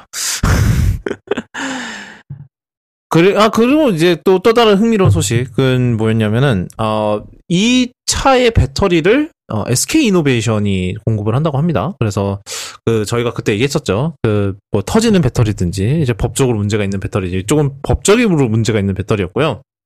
물론, 저희가 그거 얘기하고 나서, 나중에 결국은 LG 화학이랑, LG 케미컬이랑 이제 SK 이노베이션이랑 합의를 했어요. 그래서 지금 일단 그건 종료가 됐는데, 아마 그렇게 합의가 안 됐으면은 그 가능성도 있었다고 하더라고요. 그 바이든 대통령이 거부권 행사했을 가능성이 있다라는 얘기가 있었습니다. 뭐 물론 당연히도 그 전에 일단 합의가 되는 방향으로 끝나긴 했는데 그렇죠. 이것 때문에 포드 망할 뻔했죠. 사실은 그 머스탱 이제 그 땅콩고객님 말씀하시길 머스탱이 아닌 머스탱 마크 2도 그 SK 이노베이션이 배터리를 공급한다고 해요. 그래서 포드가 굉장히 쫄렸을 것 같아요, 솔직히. 우린 이 배터리를 갖고 지금 개발을 하고 있는데 얘 갑자기 이 배터리를 못 쓴다 그러면 이제 우린 어떻게 해야 되는 거냐 약간 이런 거잖아요, 사실. 그랬었을 것 같습니다. 네, 그 다음은 이건 오늘 나왔던 소식이에요. 그 녹음일 기준으로. 이게 닌텐도 스위치가 사실 이제 이 기본형 닌텐도 스위치 라이트 말고 이거는 일단 이 폼팩터 자체는 나온 지가 4년이 넘었고요. 왜냐면 2017년에 했으니까. 그리고 2018년? 9년? 8년이었나요? 9년이었나요? 9년이었습니다. 19년이었군요. 2019년에 한번 그 공정 개선판이 나왔죠. 그 말인즉슨 안에 이제 얘는 태그를 X1을 쓰는데 굉장히 오래된 칩셋입니다. 참고로 원래는 처음에 이제 나왔을 때 20나노미터짜리였는데 무려 16나노미터 인텔도 안 한다는 16나노미터로 공정을 줄여서 배터리를 엄청나게 개선을 했었어요. 그때 배터리 용량은 그대로인데 그거 공정 줄인 것만으로 배터리 타임을 2배를 늘렸나? 거의 그랬을 거예요. 제 기억이 맞다면. 뭐 하여튼 그래서 그렇게 있었는데 이번에 올해 이제 닌텐도가 이제 이 스위치에 뭐라 그래야 될까요? 업그레이드 버전 이제 걔네로 치면 스위치 프로든지 이름이 아니면은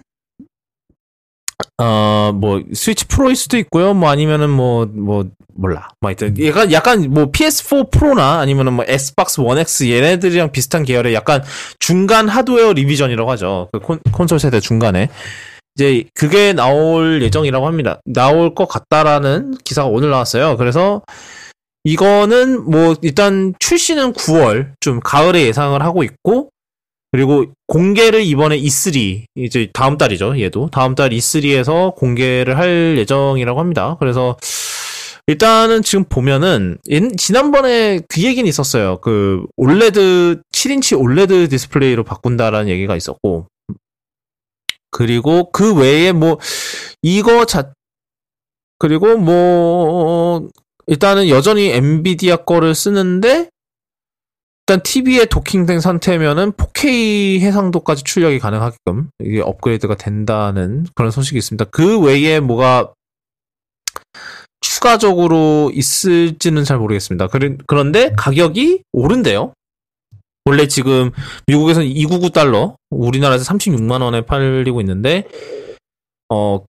가격이 좀 더 비쌀 거라고 합니다. 그 말인즉슨 이제 우리가 생각하는 것보다 더 고급 기능들이 좀 많이 들어갔다는 얘기. 물론 이제 이미 올레드 들어갔고 이제 칩셋도 바뀌고 이러면 조금 가격이 올라가는 건 맞습니다만 그리고 이제 지금 현행 이제 일반 스위치 공정 개선판은 이제 바로 단종되지는 않겠지만 이제 시간이 지나면서 단종이 될 거라고 합니다. 얘가 대체를 할 거라고 하네요.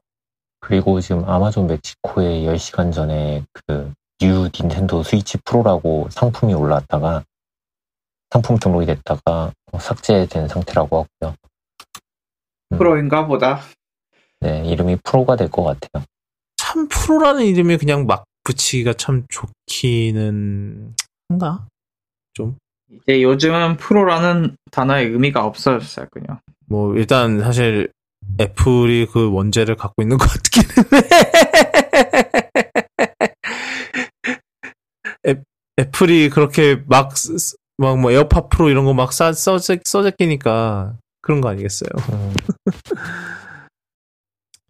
하여튼 그래서 저는 기대가 돼요. 왜냐하면은 지금 제 스위치는 거의 지금 봉인 상태입니다. 왜냐하면은 지금 팬이 고장이 나서 그거 알리에 없나요? 알리에 다 있을 것 같은데. 이게 문제가 뭐냐면은 지금 뜯지를 못해요. 나사가 다 갈려나가고. 아, 아이고. 그 고무 신공으로 안 돼요? 그러니까 뭐 안에 이제 안에 보드랑 그 디스플레이만 살리고 그냥 쉘은 포기한다 치고 이제 그 껍질? 뭐 하여튼 그 케이싱은 포기한다 치고 케이싱을 부수는 방법으로 해서 안에 있는 부품들만 적출을 한 다음에 그거를 펜을 갈고 이제 거기에 새로운 이제 케이싱을 씌우는 방법이 있기는 하겠죠. 근데 일단 그걸 저 혼자서 그걸 어떻게 해야 될지도 좀 애매하기도 하고, 왜냐면 일단 뭐 케이스를 깨야 되는데 케이스를 깨면서 이제 또 안에 있는 건 또 깨면 안 되는 거잖아요. 약간 뭐 사실은 생각해보면 차라리 사설에 맡기는 게 더 나을 수도 있나 싶기도 하고 뭐 그러네요. 고무 같은 걸 대고 드라이버를 꽂으면 어떻게 돌아간다는 썰이 있는데. 그런가. 그게 네. 되는 경우가 있는데 고무줄이 뚫려가지고 어차피 고무줄 지금 뚫리는 갈린 경우가- 거 밑자 본자 아닙니까? 그건 그렇죠. 뭐 하여튼 그러네요. 그래서 뭐 이러나 저러나 얘가 나온다니까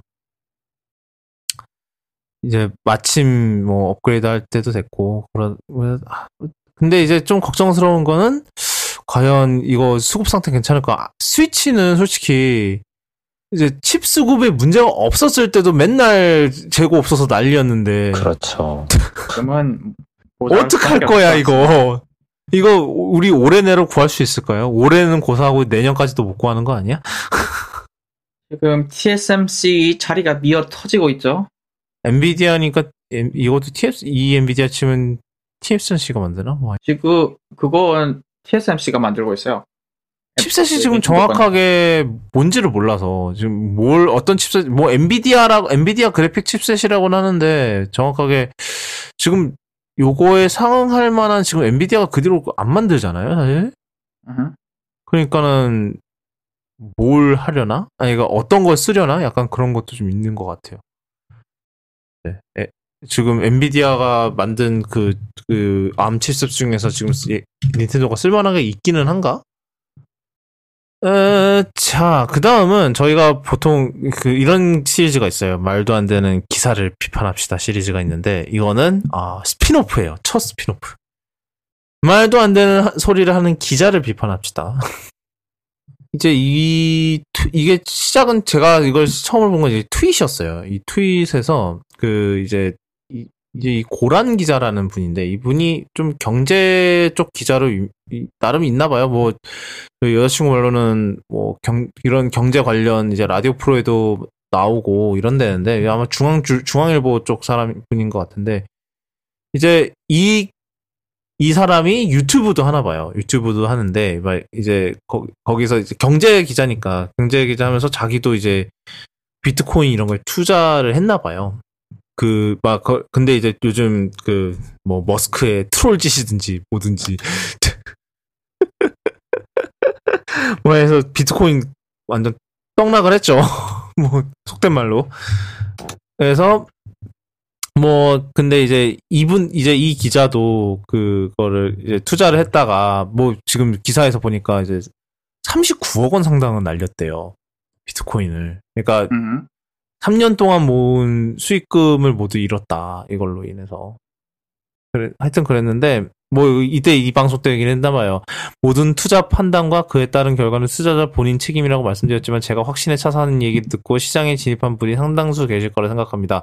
제가 많이 원망스럽게 시겠지만 저도 힘들다는 점 말씀드립니다. 이런 식으로 얘기했나봐요. 근데 이제 이 기사를 이걸 이제 미디어 오늘에서 올렸는데 이게 뭐 코인 투자하고 코인 보도하는 기자들의 딜레마 이러면서 했는데 뭐 이제 사실은 이게 문제가 뭐냐면은 이게 육리강령에 있어요. 육리강령이라는 게 있는데 원래 특히 이제 경제나 IT 일단은 이 기사가 올라왔을 때 이 고란 기자가 굉장히 이제 트위터에다가 이제 뭐라 그랬냐면 몰래 투자하는 게 맞다는 건가? 그게 기만행위 아니야? 내가 기사 쓰면 비트이 더 가격 오르나? 이런 식으로 했어요. 뭐 그러고 이제 해시태그 그러니 아무도 기사를 안 보지. 뭐 시장과 동떨어진 시장에서 한참 뒤처진 참다가 터져서 뭐 이런 식으로 했는데, 그러니까 문제가 뭐냐면은 이제 육리강령이라는 게 있어요. 그러니까 이제 기자들 사이에서는 이게 뭐냐면 이게 IT나 이제 경제 쪽 이제 기자들은 특히 이제 엄격한데, 예를 들어 이제 육리강령 중 하나가 이제 자기가 다루는 이제 기업에 대한 어떠한 투자도 하지 않는다. 뭐 기업이든 아니면 그 시장이든 뭐 그러니까 기업 뭐 예를 들어서 이제 내가 존 프로서예요. 존 프로서가 이제 애플 유출을 잘 하잖아요. 근데 이게 내가 존 프로서인데 이제 뭐 최신 무슨 뭐 아이폰에 대한 뭐 정보를 입수를 했어. 정보를 입수를 해서 이거를 내가 이제 이거를 이제 정리를 해서 이제 기사로 이제 이걸 유튜브를 올릴 건데, 그 전에 내가 애플 주식을 미리 이제 좀 낮은 가격에 조금 사놨다가 내가 이 영상을 공개하면은 이제 주가가 오를 테니까 그렇게 팔아서 차익으로 돈을 벌어야지. 이러는 게 이제 육리강령에선 금지예요. 그러니까 더벌지, 대표적으로 제가 그때 더벌지 얘기를 했었는데, 더벌지에서도 이제 기자들이 이렇게 이제 자신들이 다루는 회사에 대한 투자를 하거나 이런 걸 금지하고 있고, 그 다음에 그 위에다가 이제 암호화폐에 대한 투자도 금지를 하고 있다. 왜냐하면 그러기도 하고, 그 다음에 이제 이거는 이제 땅콩고객님이 발견해 주신 건데, 이제 그 뉴욕타임즈에도 육리강령이 있던데, 이거는 뉴욕타임즈 쪽은 어떤 내용인가요? 뉴욕타임즈 같은 경우 그 기자가 보도하는 회사에 대해서 어떠한 형태의 뭐 금전적 이해관계를 맺지 않는다고 돼 있어요. 그러니까 뭐 주식을 사든 뭘 하든 다 금지돼 있고, 그리고 no staff member may own stock or have any other financial interest in a company, enterprise, or industry that figures or is likely to figure in coverage. 뭐 이런 식으로 되어 있어요. 그 Investments and Financial Ties라고 돼 있고, 그리고 또 이런 것도 있어요. NIT에서 보도될 그러니까 기사로 인해서 뭐 그로 인한 기대로 뭐 주식을 사고 팔지 않는다고 돼 있어요. 그러니까 NIT에서 보도할 내용을 근거로 주식을 사고 팔아서도 안 된다라는 얘기고요. 그러니까 내가 보도한 게 아니더라도 NIT에서 얻은 정보로 내부자 거래하지 말라는 거죠. 이건 내부자 거래라고 하면 그렇고, 그걸로 주식 거래하지 말라는 겁니다. 그래서 예를 들어 내가 NIT 기자인데 뭔가 여기서 어떤 회사에서 비리가 있는 걸 발견했어요.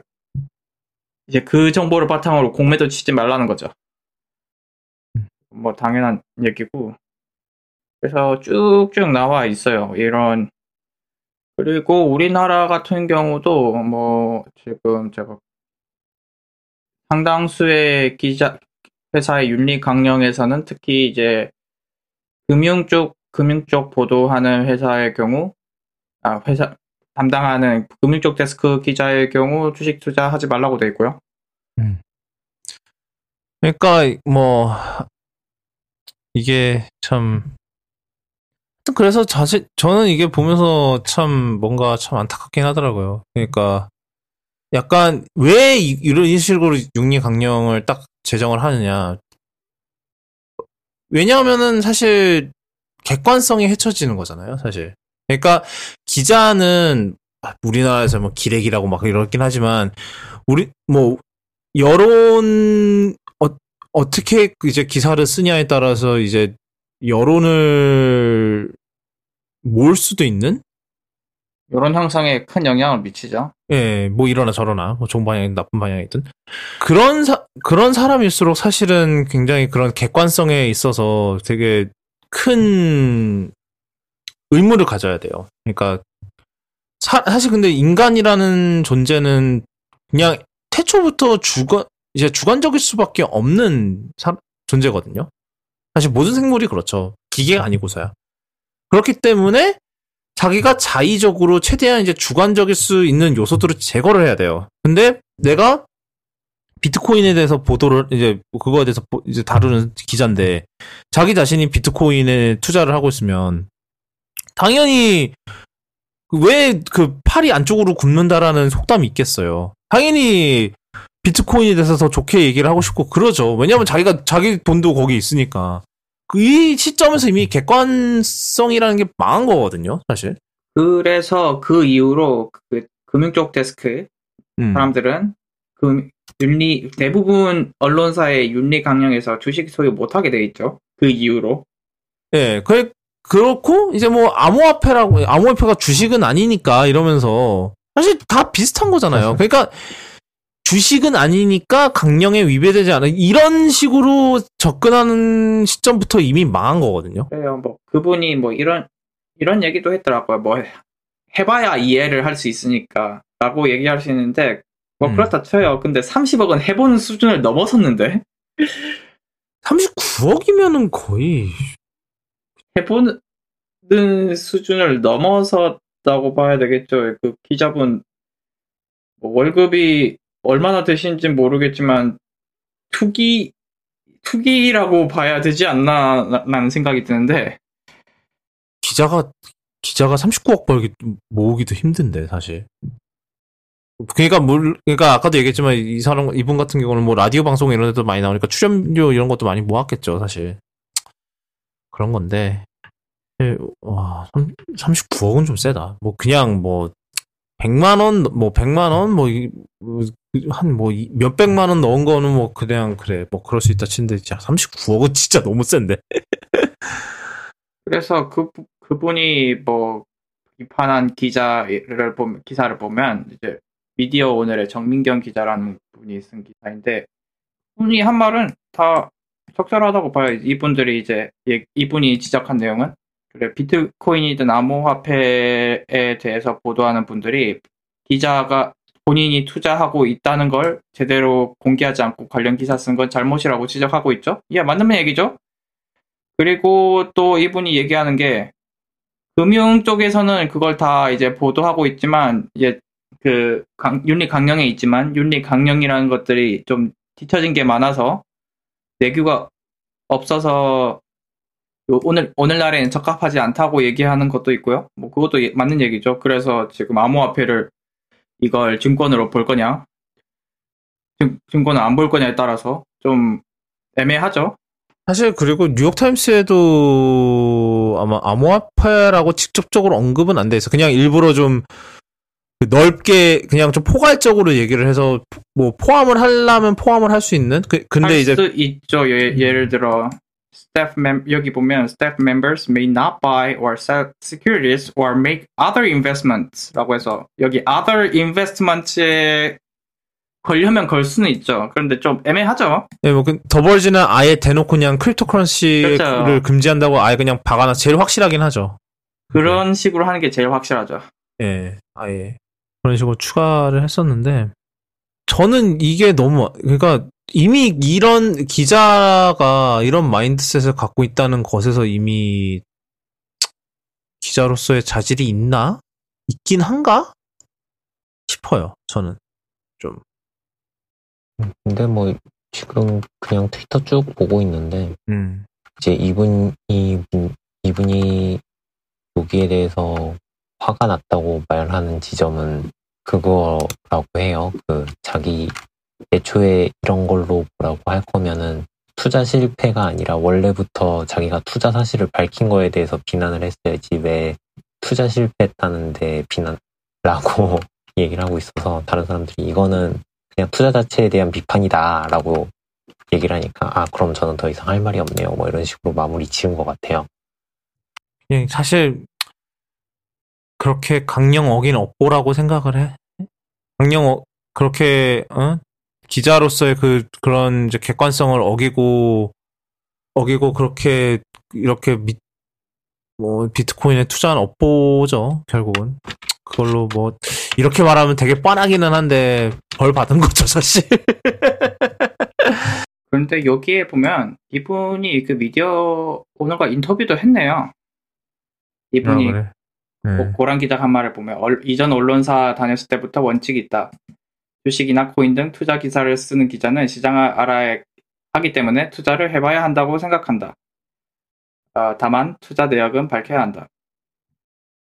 여기는 본인도 동의하잖아. 그러면 뭐 그래서 자기가 39억 원 꼬라박았다고 공개를 했나 보지. 삼성그룹에 출입하는 기자가 삼성전자에 투자하면 그 투자 내역을 밝혀야 한다. 사실 상당수 언론의 강령에 따르면 이게 강령 위반이에요. 이건 이거대로 전 문제가 있다고 생각하는데요. 아니 근데 그 외에도 뭐 그런 얘기도 있었잖아요. 뭐 금감원 부국장이 업비트 이직하려고 사직하고 뭐 이런 것도 있었잖아요.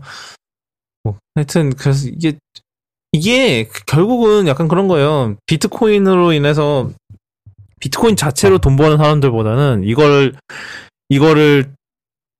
둘러싸고 이제 사업 벌이는 사람들이 돈을 버는 거잖아요. 뭐 코인베이스라든지 아니면 우리나라 업비트라든지 아니면 그런 애들. 그러니까 이게 뭐랑 비슷하냐면 옛날에 19세기 중반에 이제 1849년에 샌프란시스코가 처음으로 생기게 된 계기가 거기 그 지역에서 금이 발견된 게 시작이었거든요. 캘리포니안 골드러시라고 그래서 거기로 다 몰려갔어요. 금을 캐려고. 근데 거기서 정작 제일 많이 돈 번 사람은 이제 거기 작업복을 팔겠다고 거기 이제 금 캐는 사람들 작업복을 팔겠다고 가서 청바지를 개발한 사람이 제일 많이 팔았어요. 그게 지금의 리바이스예요. 그러니까 정작 그거를 하러 간 사람은 돈은 별로 안 벌고 그냥 옆에서 사이드 사업한 사람이 그러니까 그 사람들을 대상으로 사업한 사람이 결국은 최종 승리가 된 거잖아요. 지금 비트코인도 비슷해요. 그러니까 비트코인에 이제 그 코인판에 이제 뛰어들어서 뛰어들어서 돈 꼬라박는 사람은 그냥 돈 있는 거고 그냥 이제 그거를 이제 이런 코인 거래소나 이제 이런 거 운영하는 사람들 어차피 이게 그 비트코인이 떡상을 하던 떡락을 하던 이러저러 거래는 해야 되잖아요. 그러니까 얘네들만 돈 버는 거야, 사실은. 진짜로. 참, 네. 저는 하여튼 그래서 조금 얘기가 샜는데 저는 좀 안타깝다고 생각해요. 이 상황이. 꼭 어떤지 직접 체험을 해봐야 했을까? 뭐 어떤지 직접 체험해보는 그래요. 뭐 그것까지는 50% 100%에서 봐준다 쳐. 어떤지 체험을 하는 게 39억 원이야? 보니까 대출인지 레버리지인지 땡겨서 그 금액이던데요. 그건 이제 아무리 좋게 봐줘도 이제 체험하는 걸 넘어섰죠. 지금 그래서. 그분의 회사에 윤리강령 링크를 올려놨는데. 아, 이코노미스트예요? 네. 중앙일보가 아니고? 아, 여기 중앙일보 그 파트구나. 뭐 하여튼. 네, 중앙일보 파트인데. 보니까 그냥 저거네요. 그렇게 뭐 투자를 금지한다 뭐 이런 거는 없고 그냥 취득한 정보를 사적인 이득을 취할 목적으로 사용해서는 안 된다라고 애매모호하게 써놨네. 적혀있네요. 되게 애매모호하게 적혀있네요.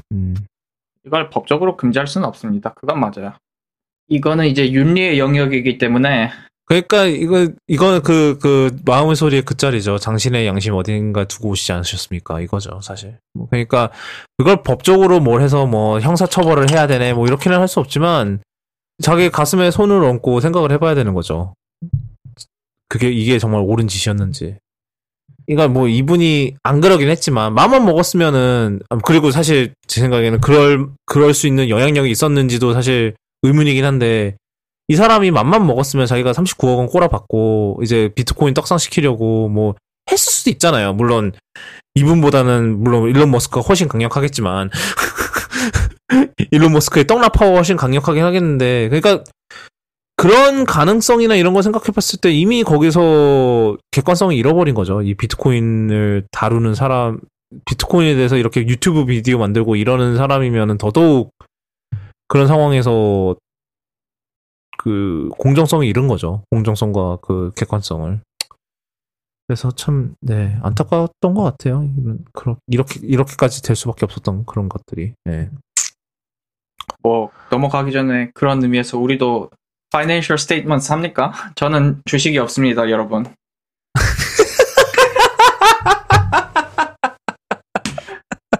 저도 없어요. 저도 주식 가진 거 없습니다. 아니, 뭐, 우리 엄마가 있긴 한데, 저는 그거랑 별개니까. 완전히, 그건 제 돈이 아니기 때문에, 저는 뭐 있으세요? 설마, 티덤이? 저 그 토스에서 공짜로 주는 그거 있잖아요. 3,000원 있습니다. 3,000원. 아싸. 저 뭐였지? 인터파크 주던데.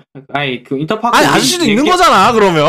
난 그것도 안 해. 우리 푸드캐스트 150회 중에 인터파크라는 회사가 언급된 게 이게 처음입니다, 여러분. Fair point.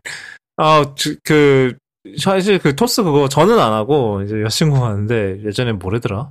맘스터치 됐었대요. 저는 무슨 초록백 미디어? 그거랑 한 번 더 줬어요, 이번에. 그래가지고. 또, 오늘인가 또 풀었다던데? 그럼 또 받아봐야겠다. 저번 주에 받았거든요. 네, 오늘 한 번 뭐 있었다고 들었어요. 네. 네, 무슨 한국 뭐야? 이름도 모르겠다. 하여튼 뭐 그런 거 하나 받았고요. 한국 전기인가? 전선인가? 거긴가? 네, 그런 거 같아요. 그리고. 전력공사? 뭐 이런 거? 그리고 예전에 그거 있었습니다. 걔네. 마차에서 공짜로 너희가 쓴 글에 대해서 우리가 만든 암호화폐를 주겠다 그랬는데, 그 암호화폐가 망했어요. 망하면서, 이거 망했으니까 이더리움으로 바꿔드릴게요 하고 리더리움으로 바꿔준 게 지금 그 당시에 10만원을 받았거든요. 뭐 이거저거 까먹고 뭐 밥 사먹고 하고 이제 해서 3만원 남았습니다. 3만원이면, 3만원이면 39억원보다 나은 것 같아. 대한전선이네요. 뭐 만드나? 처음 본다. 전선 만든다니까, 이 말 그대로. 그 대한도 TAIHAN이네. 야, 뭐야, 이거. 와우. 그 언제적 스펠링이야? 네. 1941년 조선 전선으로 시작해 1955년 출범한 국내 최초의 종합 전선회사, 초고압 케이블, 산업 전선 케이블, 통신 케이블. 진짜 전선이네. 들어보긴 했어요. 뭐 예전에 뭐였지? 통전 기술 중에 이제 아주 외계인 기술이 있더라고요. DC로 대규모 송전하는 기술을 뭐 개발하고 있다던가. 그래서 뭐 그런 연구를 하고 있었대요. 뭐 아무튼 그거 성공하면은 그거 주가 확 뛰겠네. 1,000원이 과연 얼마가 될지. 사실 그 회사가 맞는지도 잘 기억은 안 나는데. 전선 얘기하니까 제가 그런 기사를 봤던 기억이 납니다. 아무튼 무료 주식 이벤트는요, 친구를 초대해야 된대요. 친구가 없어서 안 되겠네요. 네. 우리는 친구가 없으니까 애플 소식이나. 예. 그 다음은 이제 애플 소식인데, 지난주에 이제 애플이 프라이드 밴드를 내놨습니다. 애플워치 프라이드 밴드 같은 경우는 이제 매년 6월에 이제 프라이드의 달이에요. 그래서 LGBTQ 플러스라고 하죠. 성소수자의 인권에 대한 뭐라 그래야 돼? 주의를 환기시키는 그런 한 달인데, 이제 애플이 이제 매년마다 이제 이거에 맞춰서 애플워치 이제 프라이드 밴드를 내놨습니다. 그래서 처음에는 직원들한테만 줬었어요. 처음에는 이제 프라이드 퍼레이드가 있거든요. 샌프란시스코에서 하는. 거기에 참가하는 직원들한테 이제 증정하는 식으로 원래는 그렇게 했었는데, 한 2, 3년 전쯤부터 이제 일반 판매도 하기 시작했어요. 그래서 이제 올해 나온 프라이드 밴드는 이제 브레이드 솔로 루프가 처음으로 나왔고요. 그 다음에 나이키 스포트 루프가 있는데, 지금 제가 브레이드 솔로 루프 프라이드 밴드를 차고 있는데 굉장히 이뻐요. 이게 이 한 가닥이 다 다른 색이에요. 이제 보라색이 있고, 뭐 갈색, 뭐 빨간색, 이제 초록색 이렇게 다 있는데, 이뻐요. 이쁘고, 그 다음에 이제 이거랑, 이제 이번에 iOS 14.6이랑, 그 다음에 watchOS 7.5 나오면서 이제 새로운 페이스가 나오거든요. 이게, 이번에는 좀 재밌는 게, 그, 박스에 앱 클립이 있어요. 이제 저희 옛날에 iOS 14 기억나시는지 모르겠지만, 이제 이 앱 클립이라 하면, 뭔가 이렇게 뭐, QR코드 비슷한 거를 이제 스캔을 하면은, 이제 소형 앱이, 원래 이제 소형 앱이 잠깐 설치가 돼서, 예를 들면은, 내가 이제 주차하러 갔는데, 이 주차 앱을 써야 되는데, 이 주차 앱을 전체를 다운받기는 귀찮아. 그래서 클립을 이제 딱 탭을 하면은, 그냥 이제 그 결제를 위한 작은 앱이 잠깐 설치가 되는 방식으로 해서, 이걸로 애플페이를 결제를 하고, 그러면 이제 바로 끝나는 그런 식이었는데, 이제, 이 앱 클립을 스캔을 하면은 이제 이 워치페이스를 바로 이제 적용할 수 있는 그 메뉴가 생긴대요. 저는 안 해봤는데. 하여튼 그래서 되게 이뻐요. 이번에도 잘 나온 것 같고요. 그래서 이 프라이드 밴드로 나오는 수익 중 일부는 이러한 이제 성소수자 이제 단체에 지원을 하는데 들어가니까 좋은 일도 하는 것 같아요. 네. 아무튼 프라이드 밴드는 제가 이제 매년마다 하나씩 나올 때마다 하나씩 이제 사 모으는 게 있어서 올해도 어김없이 샀는데 잘 나온 것 같아요. 이뻐요. 네, 그 다음은 마지막으로 그 애플 뮤직이 이번에 업데이트가 있었어요. 크게 두 가지인데 이제 하나는 공간 오디오, 그러니까 그 돌비 애트모스 지원을 이제 음악에 추가를 합니다. 그래서 이제 그 원래 이제 작년에 나왔던 그 동영상용 공간 오디오는 에어팟 프로랑 에어팟 맥스에서만 됐는데, 이제 이번에 애플 뮤직의 돌비 애트모스는 모든 에어팟 그리고 W1H1 칩을 채용한 모든 이제 비츠 헤드폰에도, 무선 헤드폰에도 쓸 수 있어요. 그리고 원하시면은 다른 이어폰에서도 이제 옵션을 킬 수는 있는데, 이제 물론 이제 에어팟에서 듣는 것만큼의 효과가 나지 않을 수도 있습니다. 근데 이제 왜 이런 거 하니, 이제 정확한 이유는 밝혀지지는 않은데, 지금 예상되기로는 동영상 볼 때 공간 오디오 같은 경우는 이제 아이패드의 위치도 같이 추적을 하거든요. 근데 음악 같은 경우는 그럴 필요가 없잖아요.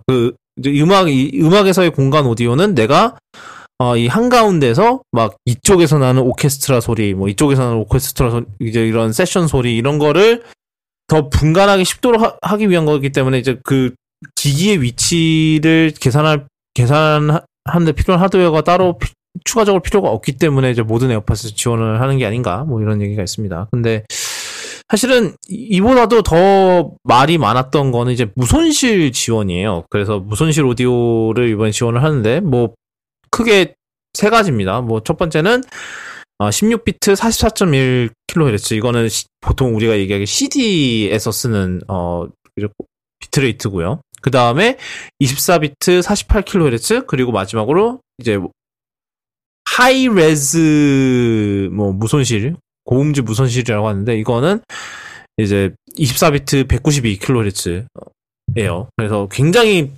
그 음악 파일도 굉장히 큽니다. 하나에 50메가 이런데요. 제가 알기로는 더 클지도 모르고. 근데 이제 이 24비트 48kHz까지는 이제 애플 기기에다가 아날로그 헤드폰, 이제 3.5mm 헤드폰을 연결하든 아니면 스피커를 연결하든지 이런 식으로 해서 이제 지원이 되는데, 24비트 192kHz를 쓰려면은 외장 덱, 그래서 USB 덱을 써서 연결을 해야 됩니다. 그게 맥이 됐던 아니면 아이폰이든, 아이폰에도 그런 라이트닝 덱 이런 거 있으니까. 근데 여기서 이제 좀 말이 많았던 부분은 바로 에어팟 지원 문제가 있어요. 왜 이게 문제가 될까요, 땅콩고객님? 현행 블루투스로는 무손실을 죽었다 깨어나도 지원 못합니다. 비트레이트가 안 나와요. 네. 일단은 지금 에어팟 같은 경우는 AAC 256kb로 이제 초당 그거를 이제 압축을 해서 전송을 하는데,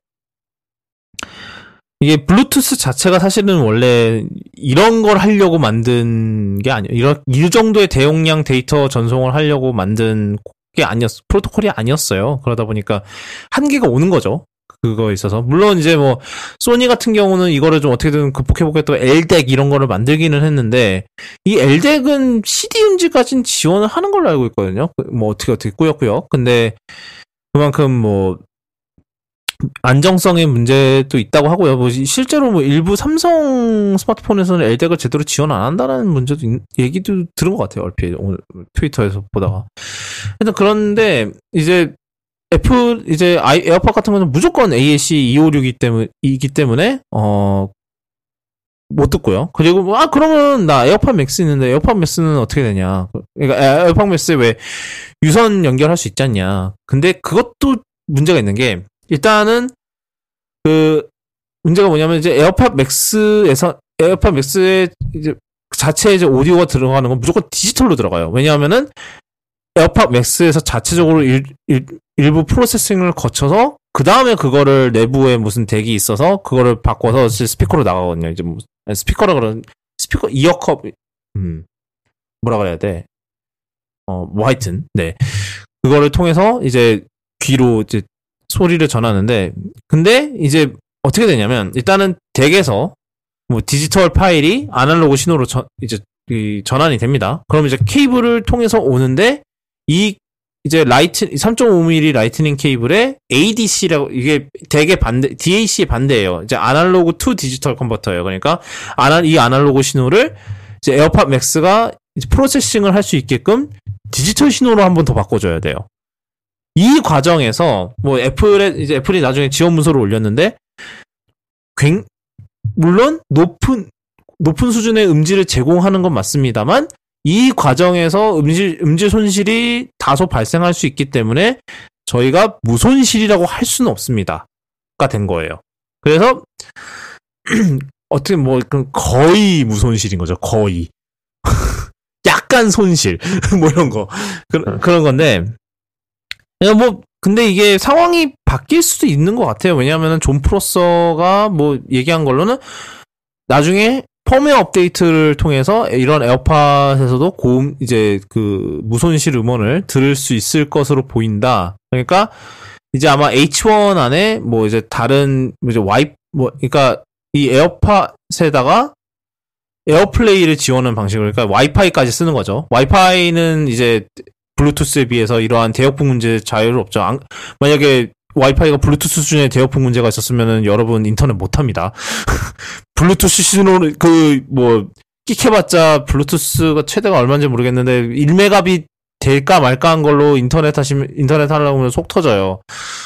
지금 이게 HS라는 규격에서는 24 그러니까 하이스피드라는 규격에서는 24메가비트까지 되는데 우리가 쓰는 커널 이런 TWS 이어폰에서는 그거 안 씁니다. 이런 건 배터리 문제 때문에 그거 못 쓰고요. 보통 블루투스 LE 쓸 거예요. 그 저에너지라고. 네.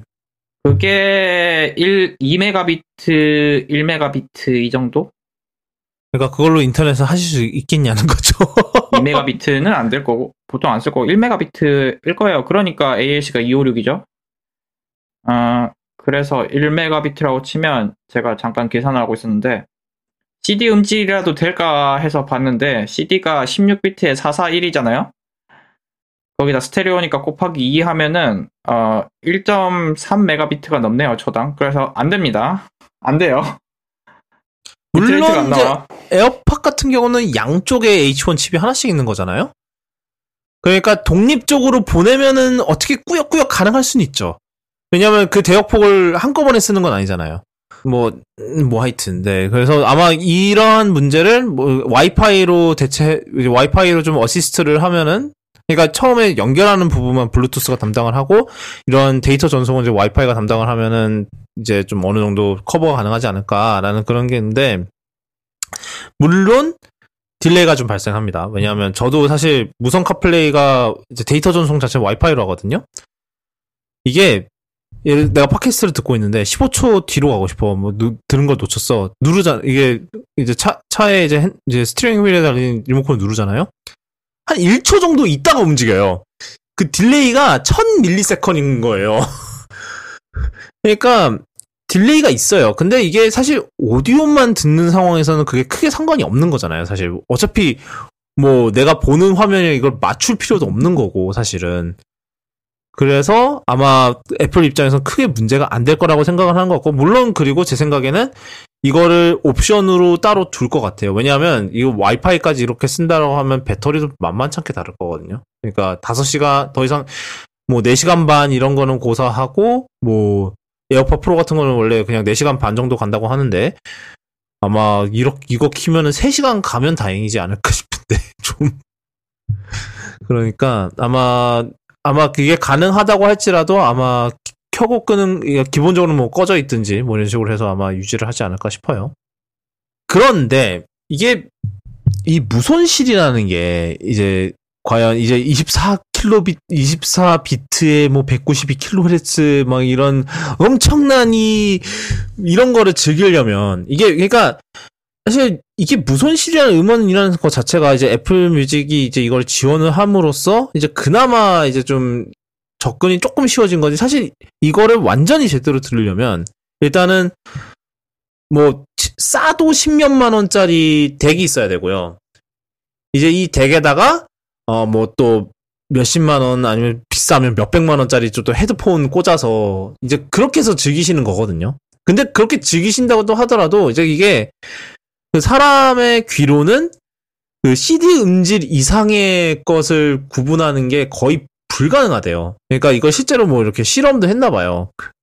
이게 사실은 이제 뭐 제가 이제 어느 팟캐스트에서 들은 내용에 따르면 사실 그러니까 이거를 뭐 이러한 높은 음질, 이제 높은 비트레이트로 변환해서 듣는다는 것 자체보다는 사실은 이렇게 높은 수준의 이제 비트레이트를 뽑으려면은 보통 미싱을 다시 해야, 이제 원래 있었던 그 오디오를 다시 믹싱을 하거나 그런 경우가 많거든요. 리마스터를 한다고 하죠. 그렇게 되면은 이제 옛날에 믹싱했던 장비보다 훨씬 더 좋은 장비로 믹싱을 하다 보니까 그 기술의 차이로 인해서 발생한 게 도리어 더 중요할 거다. 라는 얘기를 하더라고요. 그러니까 그 말인즉슨 이제 이게 뭐 비트레이트가 좋아서 이게 좋은 게 아니라 사실 이 파일을 만들기 위해서 믹싱을 다시 했기 때문에, 더 좋은 장비로 믹싱을 다시 했기 때문에 더 좋은 거가 되는 거죠. 어떻게 보면. 그리고 이런 얘기도 있었어요. 그러니까 보통 이게 약간 플라시보일 수도 있다. 그러니까 이렇게, 왜냐하면은 우리가 이제 보통 이제 이게 무손실 음원이네 이러면은 솔직히 무손실 음원을 그냥 뭐 딴 일 하면서 들진 않을 거 아니에요. 그냥 딱 소파에 앉아서 딱 헤드폰 꽂고 진득하니 듣겠죠. 그러니까 이 순간을 뭐 이 무손실 음원을 듣는 순간을 뭐 하든지 즐기든지 뭐 그러니까 이렇게 우리 평소에 음악 듣는 거는 그냥 일하면서 듣거나, 뭐, 딴 일 하면서 듣거나, 많이 이러잖아요. 뭐, 설거지 하면서 듣거나, 아니면 운전하면서 듣거나. 그런 거랑 다르게, 이렇게 고음질 음원을, 이제 무손실 음원을 듣기 위해서, 집중하면서 듣는다는 그거 하나만으로도 충분한 플래시보 효과가 또 발생할 거다라는 게 심리적으로. 왜냐면, 딴짓 하면서 듣는 거랑 집중하면서 듣는 거는 확실히, 당연히 그러면은 뭔가 그동안 안 들리는 게 들리겠죠. 그동안 이제 딴짓하느라 못 들었던 것들이 들리겠죠. 아무래도. 그런 것도 있는 것 같고. 땅콩고객님은 이런 무손실 이런 거를 들으실 것 같나요? 왜냐면 클래식 이런 거 되게 좋아하시잖아요. 실제로. 좋아한데요. 막기예요. 의외로 제가 막기예요. 그래가지고 저는 이게 300 비트레이트가 AAC든 MP3든 아니면 뭐 오그든 뭐 쓰는 사람이 있다면 아직 한 200에서 300 넘어가면 CD랑 전 구분 못합니다. 사실 128도 좀 간당간당해요. 특히나 전 요즘 음악 듣는 게 AAC를 에어팟으로 듣기 때문에 저도 이제 CD랑 그런 고음질 파일을 받는 게 저한테는 의미가 없는 걸 잘 알기 때문에 무손실에 듣는 돈으로 저는 공연 한 번 더 보러 가겠습니다. 그죠? 무손실에 20만원, 30만원짜리 사느니 제가 좋아하는 현악 사중주 팀이 있는데 그 공연이 10만원이 안 돼요. 제일 좋은 자리가 한 3번 더 볼 수 있네. 그리고 또 저는 잘 모르는데 이 또 무손실 고음질 제대로 즐기려면 뭐 랜선도 좋은 거 써야 된다면서요? 아, 금칠한 랜선 써야 된다는데? 그게 뭐 100만 원? 황금 랜선이랑 그 케이블도 뭐, 이어폰 케이블도 뭐 구리도 써야 되고. 그 다음에 SD 카드도요. 네, 맞아요. 그 다음에 저거 뭐야. 전원도 SATA 무슨 쓰면 안 수력 되고. 발전소 전원 써야 된다는데? 네, 맞아요. 뭐 별게 다 있던데. 뭐 최소한 비트코인 최고라고 하면 훨씬 친환경적이긴 하네요. 그 다음에 하드디스크에 연결하는 SATA 케이블도 고급으로 잡아야지 음질이 정확하게 전달된다고 하고요. 다양한 그것들이 있습니다. 음향 쪽으로 유명한 대림대 교수 이름이 기억이 안 나는데, 그분의 채널에 보면은 이쪽 미신과 관련된 미신을 믿고 계시는 분들과 아주 설전을 벌이시던데, 그분이 실험적으로 여러 말씀을 해주셨는데, 다 헛소리입니다, 그것들. 믿으시면 안 돼요. 그러니까, 랜선을 바꾸면 음질이 바뀐다. 그거 다 헛소리예요, 여러분. 혹시나 해서. 예, 이건 다 농담이었습니다. 이분인가요? 김도원 교수님? 아, 맞아요. 네. 교수였어, 네. 심지어? 그분이 그런 말을 했다는 게 아니고, 그분이 이제 그런 네. 헛소리를 하는 사람들이 이제 주장하는 바를 다 반박을 해주셨거든. 그 채널에 보면은 다 나온 얘기입니다. 여기 뭐 랜선 같은 얘기. 저는 구분 못할 자신이 있기 때문에 저는 배터리 라이프를 택하겠습니다. 예, 배터리 라이프와 여러분의 용량이죠, 사실은. 아니 뭐 근데 뭐 애플뮤직 이거는 추가 서비스는 추가 금액 없어요. 그러니까 무손실을 들을 때 발생하는 그 돈을 안 쓰겠다는 얘기죠. 예, 뭐 물론 이제 그 덱 구매 안 하셔도 24비트 48kHz까지는 들으실 수 있으니까 뭐 유선으로 꽂으신다는 말이죠. 뭐 하여튼 네.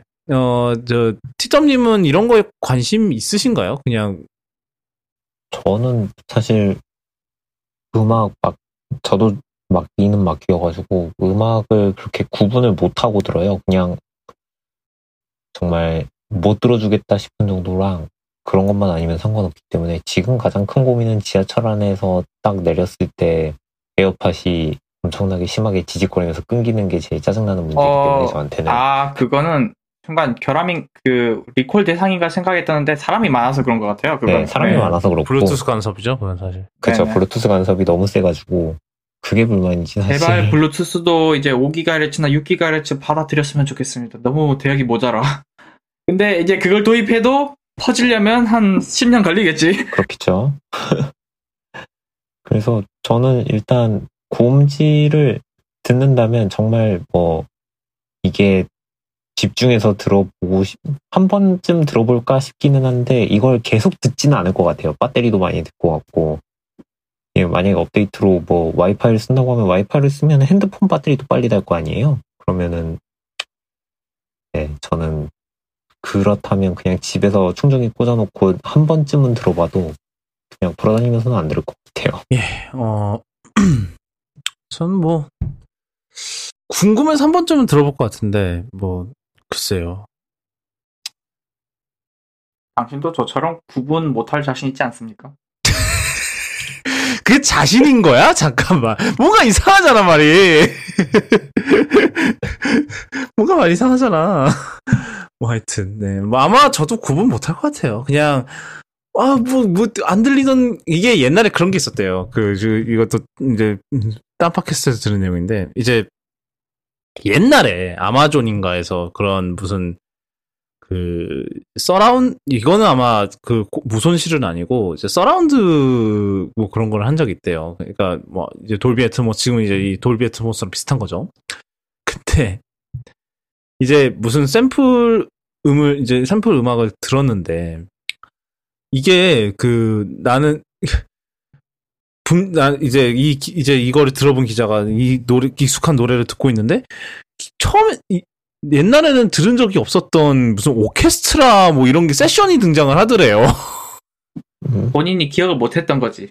아니, 그래서 그거를 이제 이제 뭐 기자의 그런 인맥 그런 걸 통해서 실제 그 아티스트한테 물어봤나 봐요.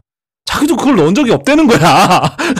그러니까 중간에 이거를 바꾸는 과정에서 누군가가 이제 이 입체적인 음향 효과를 살리려고 그걸 일부러 넣은 거예요. 오케스트라 세션을.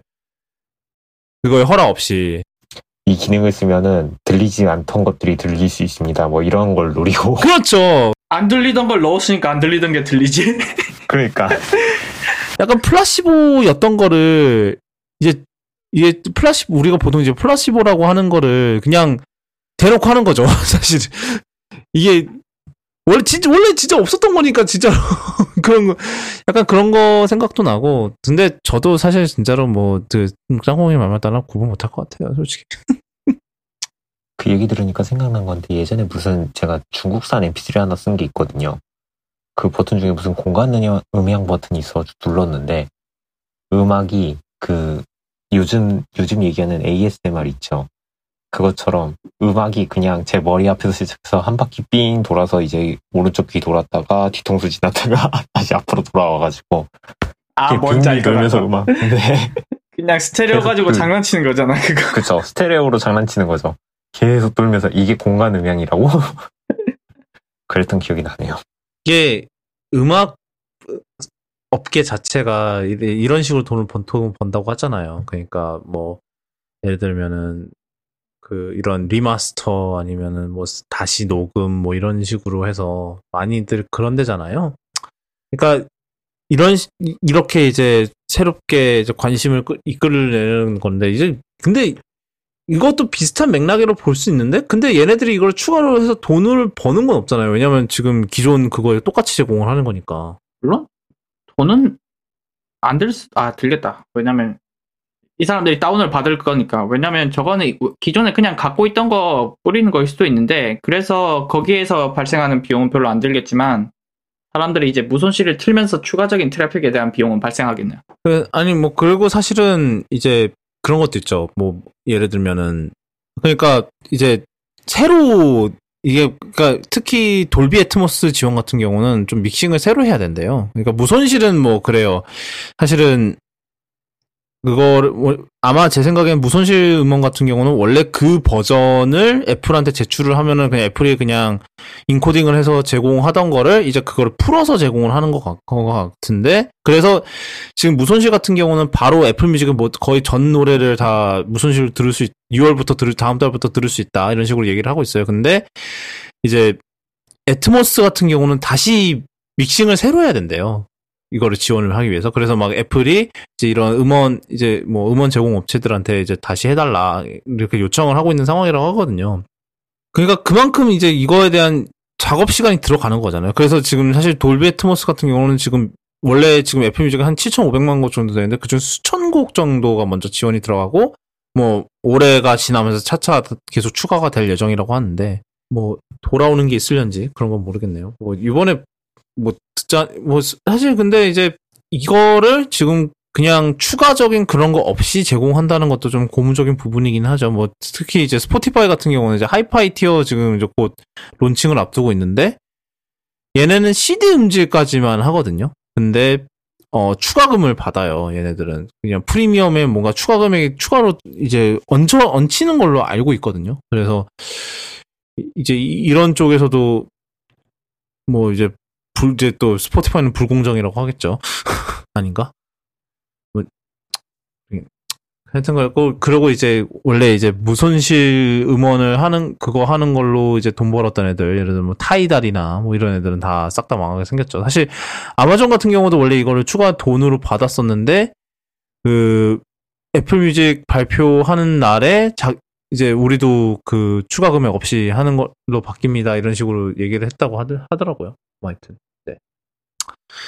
오늘은 여기까지 하도록 하겠습니다. 오늘 코드캐스트는 아시다시피 애플 팟캐스트와 팟빵, 네이버 오디오 클립, 그리고 유튜브를 통해서 들으실 수 있고요. 오늘 다뤘던 내용 코드콘.me/cast/147에 들어오시면 오늘 다뤘던 내용 딱 정리를 해놓으니까 관련 기사 한번 보고 싶으시다 이런 거 있으시면 보시는 것도 좋을 것 같습니다. 오늘은 여기까지고요. 지금까지 들어주신 청취자 여러분들과 청취자분들 가족들 그리고 이 시스템은 청취자분들의 소중한 반쪽 되시는 분들까지 또 행복한 또 시간 보내시고 그리고 듣자니까 좀 이 얘기를 안 했네. 어제부터 뭐 자녀 백신 맞을 수 있죠. 난리가 났더만. 지금 접종률이 떡상을 했다는 얘기가 있어요. 10% 돌파했대요. 어제 열면서 곧바로 10% 돌파를 해버렸대요. 그러니까 이게 역시 이거를 역시 게임으로 만들었어야 했어. 주변에 남는 거 있으면 맞으세요. 그거 누군가 안 맞으면 버려지는 겁니다. 네, 그게 왜 이 자녀 백신을 하는 이유가 원래 이 백신을 뭐라 그러니? 그 바이어를 까면은 6명인가 7명인가 8명인가 나오는데 근데 그거를 깔 때 8명 다 채우고 까면 제일 좋겠죠. 네. 그런데 애매하게 5명만 예약이 찼을 수도 있잖아요. 그렇죠. 그러거나 아니면은 예약했던 사람이 안 나타날 수도 있고요. 노쇼라 수도 있고요. 예, 노쇼라 그래서 5명 접종해야죠. 그래서 그 세 도즈 아깝다고 5명 접종 안 할 수는 없잖아요. 이제 그런 자리 채우는 거고요. 그리고 노쇼도 포함해서. 그렇게 해서 저는 이 시스템 도입되기 전에 전화 돌려서 맞았는데 이제는 편하게 찾을 수 있으니까 맞으세요. 이제 맞는 사람들은 뭐 7월부터인가 야외에서 마스크 안 써도 되고 그 5인 제한에도 빼진다고 하니까 그 덕분에 저는 이제 우리 가족이 모여도 합법입니다. 이전까지는 불법이었는데 그게 원래 근데 그 직계 가족은 또 괜찮다고 하네요. 그러니까 그 직계 가족도 등록지가 같을 때 주민등록지가 같을 때였는데 저는 다 달라가지고 불법이었는데 이제 모여도 돼요. 아무튼 맞으세요. 맞을 수 있으면 맞으세요. 아마 뭐 다음 주쯤이면은 좀 이 초반 러시가 좀 풀리지 않을까라는 그런 기대를 하는 것 같더라고요. 그러니까 지금은 좀 뭐 어제 뭐 카카오는 서버 터졌다더만 이거 하다가 처음 했을 때 하여튼 그래서 뭐 차차 풀리지 않을까 싶어요. 뭐 하여튼 뭐 백신 맞으실 수 있으면 꼭 맞으시고요. 저희는 또 다음 이 시간에 돌아오도록 하겠습니다. 그때 뵐게요.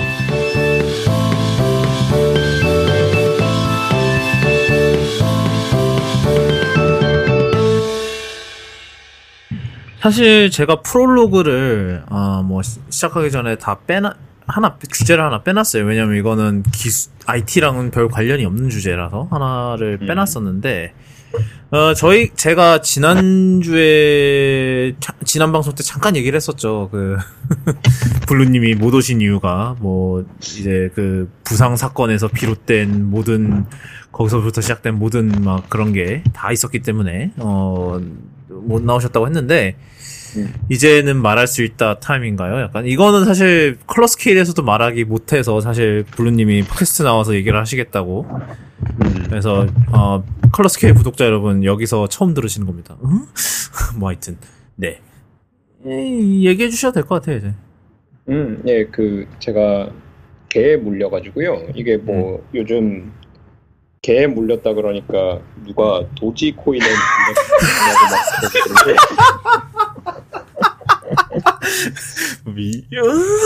그것도 개죠. 그러니까 물릴만 하죠. 그것도 개에 물렸다고 표현할 수 있겠더라고요. 어쨌든 그게 맞나요? 아니죠? 실제로는 이제 멍멍거리는 개한테 물렸고요. 오케이. 그래서 이제 상처가 꽤 크게 났어요. 그 개가 진돗개처럼 생긴 이제 개였는데 제가 대구에 가면 저도 키우는 개가 있거든요. 그래서 이제 그 개랑 같이 산책을 하다가 갑자기 어디선가 목줄이 없는 개가 마구마구 뛰어오더니 저희 개를 물려고 하는 거예요. 그래서 제가 막으려고 이제 오는 개를 이렇게 확 하고 발로 탁 하고 찼는데 그냥 계속 오더라고요. 그래서 그 개가 우리 개를 물고 그래서 제가 그걸 떼내고 우리 개를 이렇게 뒤쪽으로 당겼더니 저를 물었어요. 그래서 이제 진단서에 이제 적혀 있는 걸 보면 우측 무릎 주위 세 군데 길이 및 깊이 3cm에서 1cm, 3cm에서 0.2cm, 1cm에서 1.5cm의 상처가 났다고 기록이 돼 있네. 3cm. 어우야.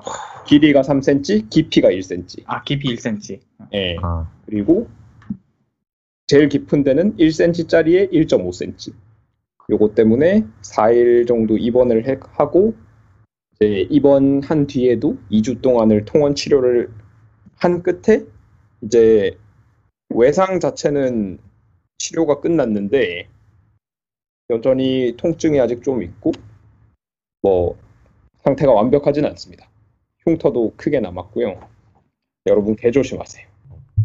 참 그래서 그 나중에 그건 어떻게 됐나요? 그 주인이랑 뭐 또 있었다 그랬잖아요. 아, 그 개주인은 제가 보니까 굉장히 이거 방송용이라 수위 조절해야 되니까 말하기 힘들다. 굉장히 특이한 사람이어서 제가 지금 요 사건이 검찰에 송치가 돼 있고 이제 그런 상태입니다. 예. 그게 뭐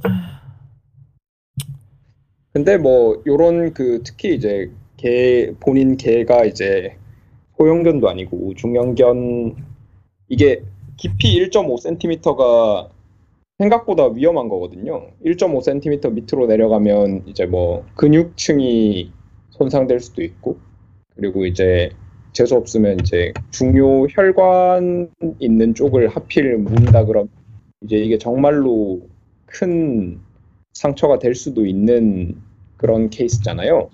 그죠. 저는 이제 또 젊은 성인 남성이다 보니까 이제 개 물리고도 이제 더 큰 일이 없는데 예를 뭐 노인분이라던가 그런 분들은 이제 물린 상처도 물린 상처지만 그 물린 뒤에 뭐 넘어지신다거나 뭐 이런 식으로 2차적인 그런 것 때문에 정말로 목숨의 위협을 받을 수도 있는 그건데 이런 경우에 대한 처벌이 뭐 좀 더 강화돼야 되지 않나 이렇게 생각은 합니다. 우리나라도 확실히 뭐 교육을 받은 사람 그러니까 자격증, 면허증 뭐 그런 걸 받은 사람만 개를 키울 수 있게 한다든가 그런 조치가 필요할 것 같긴 해요. 어디였나요? 독일이었나? 그런 데는 이런 맹견 같은 거는 아예 면허가 있어야 되고 교육을 받아야 되고 매번 점검을 받아야 되고 점검을 받아야 되고 잘 키우고 있나?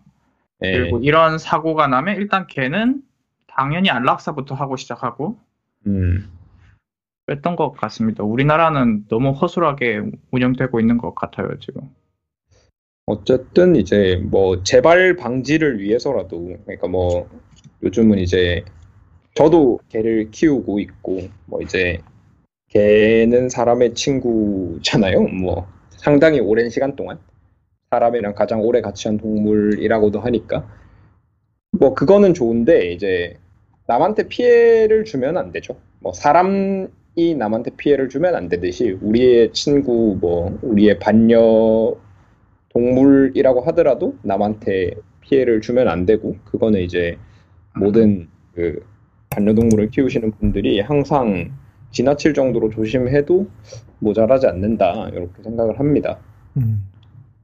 그렇죠. 아, 뭐 하여튼 뭐 일단은 그래도 조금씩 나아지고 계신다니 다행이고. 뭐 네. 그게 또 좀 어이가 없긴 했어요. 뭐 1층에서 뛰쳐나와? 걔가 무슨 그러니까요. 뭘 어떻게 하면 뭐 하여튼 네. 그리고 이게 보니까 이게 많이 물리는 케이스긴 하더라고요. 그러니까 대형견이 이제 보통은 이제 소형견을 물려고 하면 이제 소형견 같은 경우는 정말 목숨의 위협을 받는 상황이니까 그거를 저지하던 이제 소형견 주인이 그 개한테 물리는 사고가 대부분이래요.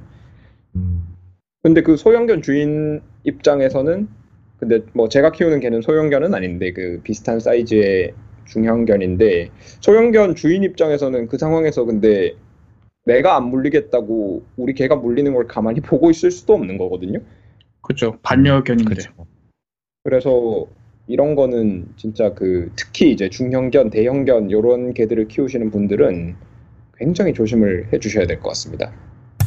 네, 뭐 하여튼 네 무튼 빠르게 완쾌되시길 빌고 뭐 일단 뭐 거의 완쾌가 되신 것 같아요. 뭐 보니까 물리적으로는 네. 물리적으로는 이제 뭐 네. 거의 다 나았다고 봐야죠. 뭐 이 흉터는 이제 평생 가는 거고. 뭐 그리고 걔에 대한 약간 안타깝긴 하고. 이제 걔에 대한 좀 정신적 트라우마 그런 게 좀 지금 뭐 최근에 이제 잠 잘 못 자고 뭐 그런 여러 가지 이제 급성 스트레스 장애에 해당하는 증상들이 좀 있는데 시간이 지나면 일단은 나아질 거라고 보고 있어요.